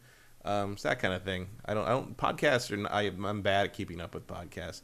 I try to listen to Black on the Air when I can, because I really like Larry Wilmore and I miss his The Nightly Show. And I listen to Have Such a Good Day, which is Sarah Lane and Heather.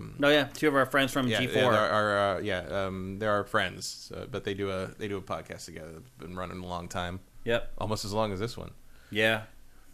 I listen to, and I'm just looking at my podcast now because I'm looking at my podcast feed. I listen to Sifted Radio, I listen to GameFace, and I listen to Pactor Factor. Who would have thought? I honestly do not. I listen to GameFace sometimes, but I don't listen to the other stuff because they're shorter and I know everything that's in them. But GameFace, sometimes I forget some of the stuff that we say, and I do listen to it sometimes to make sure our audio quality is good, all that kind of stuff. But I listen to a lot of sports podcasts, so I'm a big Pittsburgh fan. So I listen to a lot of NHL podcasts for the Penguins. I listen to a lot of Steelers podcasts, some NFL podcasts. When it's Final Fantasy, when it's fantasy football season, I listen to a lot of fantasy football podcasts because I just don't have time to do a lot of the research, and it's a very quick and easy way to do that. And I just leave podcasts on in the background when I'm doing other stuff a lot of times. I listen to a couple true crime podcasts. Those are the ones I was listening to have ended, and so I'm not listening to any of those currently. What else do I listen to? I listen to some like record label podcasts, but usually those are just like DJ mixes. So it's a good way to hear new house music mixes without having to like track them all down and download them somewhere. So I listen to a lot of stuff like that. Like I'll subscribe to like Defected Records or something like that, and then they'll have guest DJs that come in and do mixes every week or every month or something like that. Listen to a lot of those. I don't listen to any gaming podcasts because I don't need to. It's like I'll just email them if I want to know what they think. Yeah. If I want to know what Patrick Klepek thinks about something, I'm just going to DM him. Yeah, yeah, exactly. So I don't listen to any of that type of stuff because, I mean, we do a 3-hour gaming podcast. I run Sifted, which is a gaming news aggregator. I don't need any more gaming information, which makes me feel good because I do realize through my own life that if you just subscribe to Sifted and listen to our shows or watch all our shows, you really don't have to go anywhere else. Like, you're going to know everything that is going on, and some stuff you may not even want to know that is going on in the games industry just by consuming our content. And that is one of the big goals of Sifted, and it has been from the beginning. I wanted to make it a place where, okay, we're not putting out like 5 to 10 pieces of original content a day like we used to at Game Trailers, but I wanted to make sure that whatever amount of content that we were able to put out and produce, it was enough to cover you so that you're good. And I feel like we've accomplished that even with the limited resources that we have here. And I'm very proud of that. So, this is for Vidya Games. Thank you for Twitch Prime. That's awesome. The Arrogant Observer, the winner of Name That Game. What remakes would you like to see made? Panzer Dragoon Saga.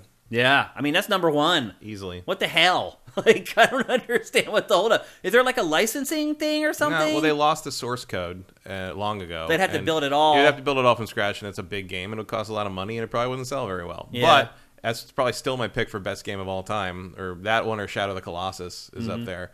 And it's a shame that game is basically lost at this point if you don't have a Saturn copy. Yeah. Which I do, but I did play it on the Saturn again a couple years ago when I got my HDMI connection for my Saturn.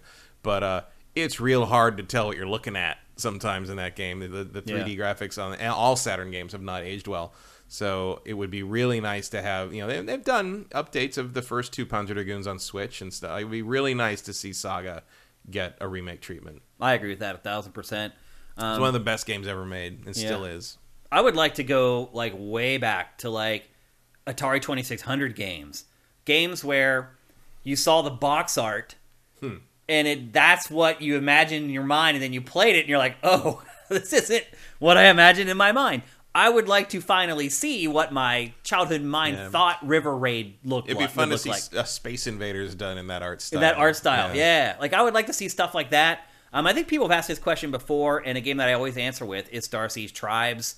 They have made subsequent Tribes games since the first Star Siege Tribes, but they've all just done a terrible job. They've just overcomplicated it and made it way too complex. I'm talking original Star Siege Tribes. You got a base, you got some land in the middle. Let's go to frickin' war. With like 3 classes, not like... It eventually got so complicated. There was like 25 classes in the game and like 40 vehicles. No, you need like 4 vehicles, you need 3 classes. Just roll with the OG Star Siege Tribes. I guarantee it would be a gigantic hit. If you made it free to play, all the better. Somebody, please frickin' do it. It's not a remake, but I would really like to see Jet Set Radio Future become backwards compatible on the Xbox. Yeah. I think I talked about this in Good Morning Gaming about that franchise, and I was like, I don't know if you could make like an inline skating game today, because inline skating has just fallen off a cliff. Yeah, it's coming back a little bit. A little bit. But like, I don't know, like it's... I rode my bike down to Venice Beach this weekend, and there you would think it's the biggest thing going. because they had a DJ there, and it was right next to the skate park on Venice Beach, and they had this big concrete open area, and they had a DJ there, and there was just hundreds of people just like freestyle dancing on inline skates. Like there were like dance circles where it's just a big circle, and people would take turns going in the middle and like doing their thing. It was awesome. But otherwise, for the most part, like as far as people like going down handrails and doing tricks and stuff, like I cannot remember the last time I was just like driving by and I just saw an inline skater doing that But stuff. I would also argue that that's not the appeal of Jet Set Radio. Like the Jet Set Radio is about the aesthetic Right. and the so weird. you could change it to like skateboarding and still it would work and it would be Sorta. more relevant. I don't think so. I think just keep it the way it is. Yeah. I don't think that game. I think the first one leans more on sort of the inline skate Yeah. culture. The second one is just a platformer where you're sliding on everything. Yeah, it's about graffiti and just the culture stuff. Yeah, and I do like the first one more, but the second one is also good. And like the fact that you can't play it on anything modern, and it was a pack-in for the original Xbox at one point, and it was like a double pack with like whatever that other game was. It was with. Yeah, what was that? It was like a puzzle game. I want to say. I don't remember. Can't remember. Yeah. But it was the good one of the two that was on that pack-in. But the fact that I mean, I'm sure it's a music licensing issue or something. But like, it's real sad that game's kind of lost now. Yeah, that whole franchise is kind of lost. Jet Set Radio 1 is still around. Like, you can get that on Xbox One right now. The 360 remake remaster they did. Like, that's readily available. I think it might also be on PlayStation. But Future is just, if you don't have an original Xbox, you can't play Future. Yeah, it's pretty bizarre. They should fix that. They should. Yep. Erebus Jones, what's up, man? How are you? Everyone is wanging. I don't know what that means. Maybe wanking is what he was saying or trying to say. I think wanging just means like babbling, going on and on. Like, wanging on about the multiverse. I don't think I care. Am I just being old and curmudgeonly? Yeah. You are, but... like, also, multiverse stuff is not new. Like, it's just new in the mainstream. Not. Yeah. But I will... Second Life was the first multiverse, really. No, that's metaverse. He's saying multiverse. Oh, I thought he was talking about the metaverse, though. No, multiverse as in, like, multiple realities of, like, Endgame, time travel, Endgame, Vulture transferring from world to world in the end of Morbius. Multiverse so he's talking about, like, films and stuff. No. Yeah, like just storytelling has become very mired in multiverse stuff since Infinity War and Endgame introduced the concept of multiverse stuff to mass audiences, and they accepted it. Mm-hmm. Now you can get, like, there used to be even at the film festival I was at, people were talking about how, like, they've had multiverse like ideas as in the back of their kind of script pitch folders. Yeah. And for years it was like, well, no one's ever going to want to make this because no one's going to understand what I'm talking about. And now it's like everyone knows what a multiverse is all of a sudden. And it's like this stuff is available and everybody's had a multiverse pitch in their back pocket for 20 years and now all of a sudden studios are listening. I will say... It started for me with the Secret Wars comics. Oh, yeah. I mean, multiverse stuff goes back to... I mean, honestly, it goes back to the 40s. Like, they dealt with that in comic books back then. Mm-hmm. It's always been a part of science fiction stories anyway, multiple timelines, etc. I will say this, like, I guess it's a little oversaturated in some ways. But if you go see Everything Everywhere All at Once... I heard that movie's awesome. Don't think that's amazing... Yeah, you're broken. I heard it's amazing. You're a curmudgeon about the multiverse. I still won't go see it in the theater. I'll wait for you're in full Principal Skinner, like, no, the children are wrong. In that, multiverse stuff is cool if you do it right. It's also just like time travel. It's really cool if you do it right, but it's also really tedious if you don't. Yep. Just like anything, it's a tool in the toolbox. Sleeping Psychologist. How did you get the idea for Sifted? It really is quite a unique idea. Well, first of all, the reason I wanted to create a new website that was an aggregator was because I hate Twitter. I don't like the conversations that happen on Twitter. I don't like all the keyboard warriors on Twitter. I don't like the toxicity on Twitter. I don't like all the crap that I have to wade through on Twitter to get to the stuff that I really want, and that's the big thing. Generally, my Twitter use for me is like scroll. Oh, scroll. Oh, I wanted something that was like oh, and that's why I created Sifted. I also wanted to create a community that I wanted to be a part of, so I could engage with people who love games as much as I do, and other adults who would act like adults on an internet website. And that was really what I set out to create, and then I wondered how I could do that, And I realized that I had a lot of respect for a lot of my colleagues and the work that my colleagues were doing in the industry. And I also knew that it was a startup. There was no way that I was going to be able to afford to create as much content as was going to be needed to have a successful website. So with all those things together, I started brainstorming on it, and that's when I came up with the idea for Sifted. And it's by design that you can go to Sifted every day, and it's a great place to visit regardless of how much content we actually create ourselves. And the idea, honestly, was that, okay, we'll do this at launch, and at first, almost all the content's going to be from everybody else, and we're going to aggregate and pull this stuff in, and it's going to be a custom feed for you guys. You can tell us what you like, and you'll get the custom feed. That was important. But the idea was that eventually we would grow, and we would be able to hire people, and we would start producing our own news. Because the problem with our model right now is that we're aggregating content from everybody else. So we get no search engine optimization juice at all. None.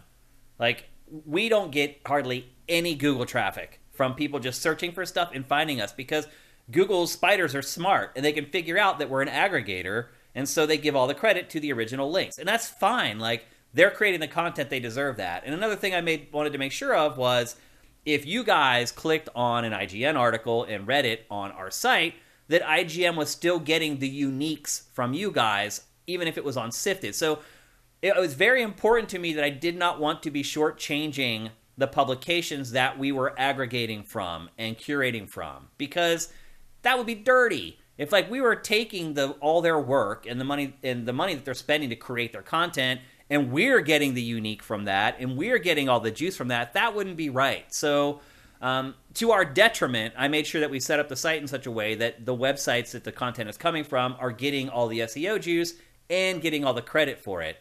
But the idea was we would eventually wean ourselves off of that, and we would have a news editor writing our own version of the news stories that we would get the SEO juice from, and we just could never get over the hump. We could just never get enough people to support us to get over the hump to where we could afford to hire people to do the stuff that we wanted to do. The plan all along was to launch other channels and become a social network where you could go every day and you could say, F off Facebook. I can go to Sifted and it gives me a custom feed of content on all the stuff that I care about. We've never had the money to launch the second channel, which was going to be entertainment, and then we're going to launch a tech channel, and then a sports channel, and then a politics channel. None of that stuff ever happened because we could just never get support. And maybe part of that is my fault because I didn't share the vision overtly enough, or maybe some people just don't give an F. I don't know. But all the grand plans that we've had for Sifted and all the ideas of what it could have become, it's just turned into a grind that I work 14-hour days on every day. It has not become what I wanted it to be. We just never got enough support. I think a big part of it was that our potential audience, it was split. People were like, I'm going to go support Easy Allies. I'm not going to support you. And I can get it on some fronts because they're like, hey, there's 9 guys over there. They're going to create more content than this one guy. And they were right. I mean, it's true. So I can understand on some level where some people had to decide, and they decided to support Easy Allies. I don't begrudge anybody for that. But it killed us. It honestly did. The fans that I thought I had spent 7 or 8 years building, a lot of those people ended up going with the people that they only knew for a year and a half. So, again, I don't begrudge anyone. It's your money. You can decide what you want to do with it. But that's what happened with Sifted. We just never had the revenue to market, to grow it, or to launch all the other stuff that was supposed to happen that never did. It's frustrating. I mean, it was my dream, and my dream has not turned out to be the way that I wanted it to be. I don't think I'm alone in the world. I think a lot of people have dreams that they work really hard for that don't come to fruition, and I'm one of them. So it is what it is. Erebus Jones did mean the metaverse. Oh, he did mean the metaverse. It's a typo. Oh, okay. But we believe the metaverse is a waste of time. I think it's going to be a waste of time because there's going to be so many of them. Yeah. There's nothing unified about it, and right now they are just another way for a corporation to try to pull you into their ecosystem. Yep. That's all it is. Did you see that yesterday? So it's literally a way of trying to advertise to you differently. I don't care. Did you see yesterday Sony put another $1 billion into Epic's metaverse? Yeah. And Lego put $1 billion into Epic's metaverse. It's going to be interesting to see. It's almost going to be like an arms race now for all these players that are serious about building the metaverse. Yeah, well, everybody wants to be the Facebook of metaverse, basically. That is. Meanwhile, Facebook is the meta. Facebook has taken the word, but they won't necessarily be the winner of whoever. If the problem becomes like, do you believe that this is not just another solution in search of a problem situation? Yeah. Like, is that something people actually want that would catch fire that way? Like, if it eventually becomes something like Ready Player One, yeah, that would be something that I would want. Yeah, but that is decades away. Yeah. And that's one of the problems Zuckerberg's having is he didn't make clear to the investors and the board that this Meta thing is literally decades away, and they want something now. And that's going to be an ongoing problem. The advantage that something like Epic has is like they just can milk Fortnite forever, and it doesn't matter when they do the metaverse stuff. Like that can just sort of evolve on its own. Yep. So, which is probably why people are so confident investing big with them, is that Epic's not going anywhere. Yeah. Facebook's losing value by the day. Yep. It's an interesting situation, and it does prove that nobody's invincible. Yeah. in the tech space. It's going to be interesting to see who comes out on top. There's always a bigger fish. I think it might be Apple, honestly. Apple tends to have weird little things working under the surface, and they've got that captive iPhone audience, of which I'm one of them. And the AR they've already pushed AR really hard on it. That's the danger of Apple is they do stuff internally, and they don't talk about it. It doesn't leak. They don't say anything. It just and then it appears, and then just boom, there it is. And usually it's done very. And very sometimes well. It's something where people are like, that doesn't seem like anyone's going to care, and like, and then like, why does anyone care about the Apple Watch? Yeah, I don't get it. I hadn't worn a watch sold really well. It worked, didn't it? Yeah, but I love it now that I have it. Yeah. That's the thing. Like, I use it all the time. I was like, oh, why would I want that? And like, my wife got one first, and then I saw her using it, and I was like, oh, I never thought about it like that. And like, that's what Apple does, though. It thinks about things in the way that we never think about them, that we would never think would be a solid use case for it. And they're a great company. Yeah, I remember when they unveiled the iPhone, and everybody was just like, no keyboard, no one's going to ever want to use that. Yeah. Whoops. Yeah. Sweet Cheeks Magoo, one of my favorite usernames that ever joins our chat. If you go back in time and relaunch Sifted, what would you do? Would you change anything? I would change so much. I mean, I could talk for an hour about this. Cribnode's version, I would try to find partners, so I'm not doing it by myself. I would make sure I had more money for marketing than I did, or I wouldn't have launched it. I could go on and on. The short of it is I wouldn't do it. Because I spent so much of my own money on Sifted, and it has not worked out great. Probably the biggest thing, though, is, in no disrespect to Brent, I love Brent, and he did a great job on Sifted. It's a technical marvel, what he did. But I would pay a company to build it, because it just took way too long. I was like missing in action for like 2 years. And, to my point earlier about people chose between, me or Easy Allies, like, I kind of get it. I had like disappeared for like 2 freaking years. I was building the site. And meanwhile, they were there covering games, and then, they lost their jobs, and people got wrapped up in that drama and cared about them and wanted to make sure they landed on their feet. Meanwhile, I'm off somewhere just grinding away working on Sifted with Brent. So honestly, like, in hindsight, I would probably just hire a firm to build Sifted instead of having Brent do it, because he was working a job full-time while also creating Sifted, which is amazing, again, that he managed to do it, but it crushed us. Like, we had announced, like, oh, it's coming in a year, and then that didn't happen, and then we launched GameFace with Marcus, and the site was supposed to launch at that time, and it kept dragging on, and, like, all that stuff just added up to where I am right now, which is somebody who's working like a maniac, literally making poverty wages. Is that it? I think that's it for the Q&A. Oh, here's one more. Evil Oni 5. The team behind Panzer Dragoon wanted to make a spiritual successor, Crimson Dragon Saga, but the game tanked. Are you familiar with that? I'm familiar with Crimson Dragon, which was a Xbox One launch game. The problem with Crimson Dragon was it was more of a normal Panzer Dragoon successor. Was a shooter, and it was a login everyday live service, like microtransaction thing, and nobody wanted it. I'm not even familiar with it. I've never even heard of it before. It was a launch game. I played it for a while. It was if you didn't throw money into it, you didn't really make any progress. It was just sort of annoying. It was not, it was definitely Panzer Dragoon. Like, you could definitely tell it was Panzer Dragoon. But it's weird that they've done like just Panzer Dragoon stuff, but it's just a shooter. Like, they haven't incorporated the RPG stuff. They don't want to go that extra step. Well, because, 3/4 of the series is just a shooter. Yeah. So, but Saga is the thing that everybody remembers as, like, being the pinnacle of things. But Saga also is a lot more effort. Yeah. Takes a lot more work. But I think it would pay off. I think it would be a good thing to try. Yeah. Even if you just kind of do a loose reboot of it, even if you don't make it, it stands on its own fine. You don't need to play the other games. I think the final straw for me was Skies of Arcadia, which is a great game. It's a great RPG. Where's the remaster of that? That's another game that should be remastered.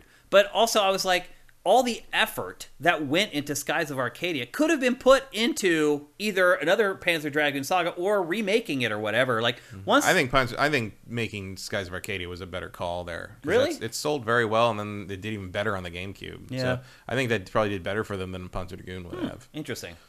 Like, I recognize that Panzer Dragoon is a niche thing. Most people don't even know it exists because it was a Saturn series. Most people just know it as the most expensive used game. It's up there, yeah. Yeah, it's one of them for sure. Although GameCube games now are just flying through the roof. Go try to pick up some of those old 16-bit compile shooters. Yeah, they're also going. Like a copy of Alesta will set you back about $600. Yep. Fox and Crow, I've tried to spread the word. Thank you, man. I appreciate it. Like, if people can't afford to help us financially, social media can make a big difference. For example, I cannot tell you. I'm going to ask again because we're closing the show here. Go review GameFace on Apple Podcasts or Google Podcasts. I don't know how many times I've asked people to do this. It takes 10 seconds. It costs nothing. It can make a huge difference.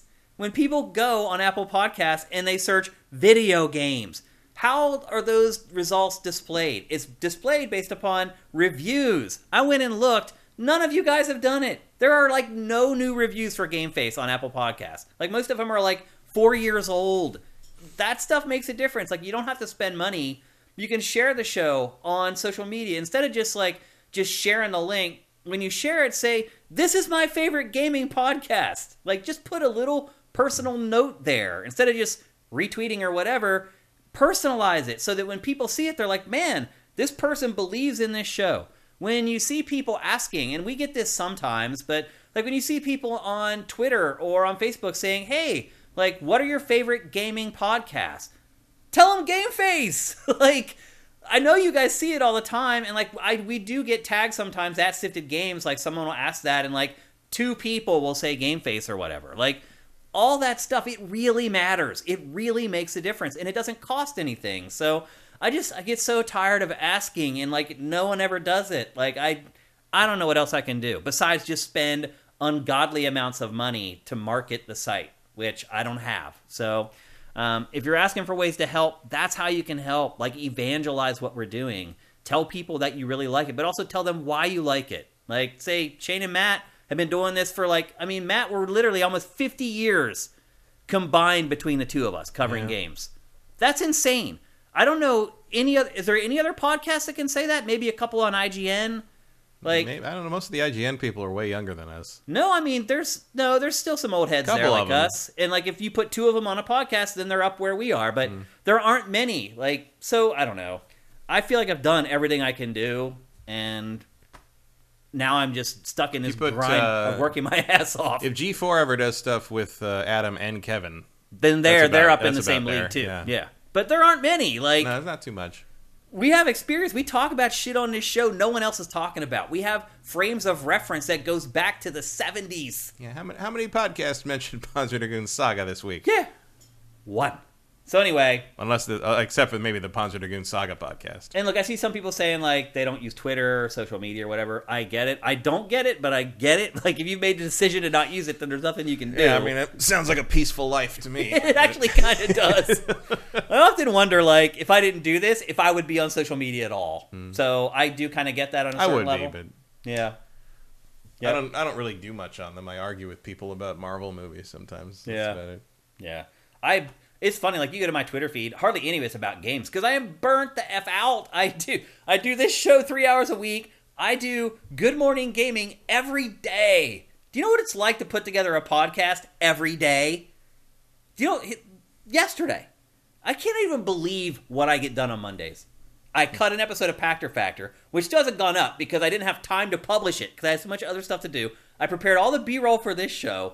I was on like 2 different calls related to Sifted. I had to do Good Morning Gaming, record Good Morning Gaming, publish Good Morning Gaming. That finished at 11 p.m. last night. And then I had to get up at 7 in the morning to finish the last stuff for this, get the graphics done for this, name that game ready for this. I can't believe what I do. I really can't believe it. The amount of content that I create on my own is mind-boggling. It really is. I don't think people get it, what I'm doing. No one's doing this. And for a reason, because it'll freaking kill you. And I feel like it's killing me. Yeah, Fox and Crow, it doesn't sound sustainable. It's not. It's not. I can't keep doing it. So I've given this site everything I've got. Financially, my time, my heart, my soul. I just could not get enough people to come along with me. I just couldn't. And that's really what it comes down to. Thank you, Arrogant Observer, for subscribing with Twitch Prime. We got one! Yeah, we got one! My diatribe just made me $2.50. That's awesome. Mitchell is alive. Been a sitter since the beginning. Thank you, man. There's a lot of you. There's a lot of people who get how awesome Sifted is. But, we can look at people who sign up to our site. And admittedly, some people show up every, Wednesday morning, create an account, watch GameFace, and then never come back again. We see it every Wednesday. 20 new accounts are created. They come, they watch the archive of GameFace, and then they leave. But most of the accounts, people never even set their Sift ratings. They just come and they look at it, and they just leave. It's I don't know. So you're right. The people that use the site love it, and it's their daily driver. It's how they get all their gaming news now. But convincing people to leave their old habits for something new is very, very difficult. And that's the struggle that we've been up against. So anyway, appreciate you guys very much. The people who are on our streams, the people who are in our chat, the people who show up for Shane versus Elden Ring, all that stuff. We appreciate all you guys. Without you guys, it wouldn't have lasted this long. Honestly, we wouldn't be doing this episode right here. So much love and respect to you guys for everything you've done to help and support us.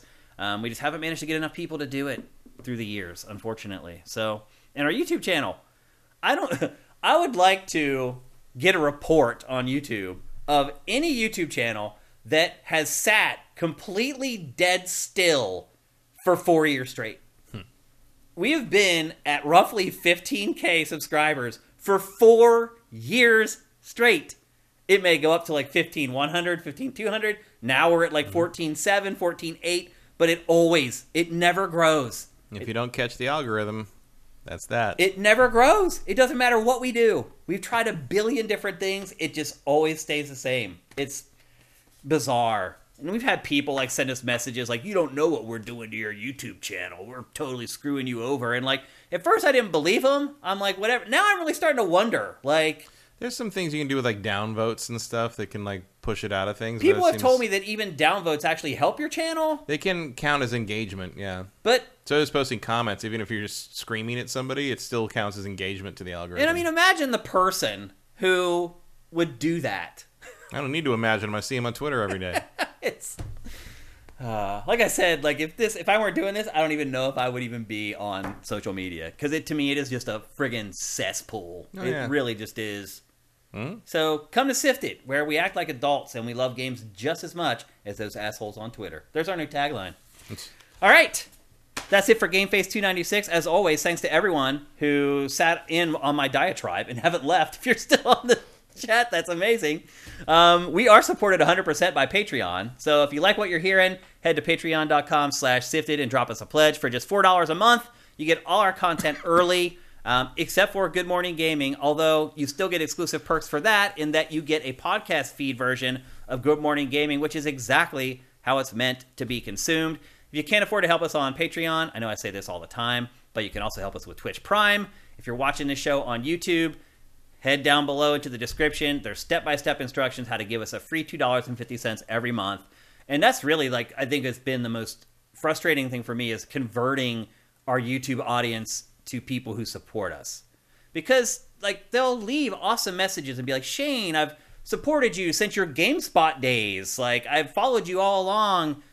but they won't support us. I'm just like, man, I've been hooking you up for like 20 some years now with gaming content, and you don't want to like.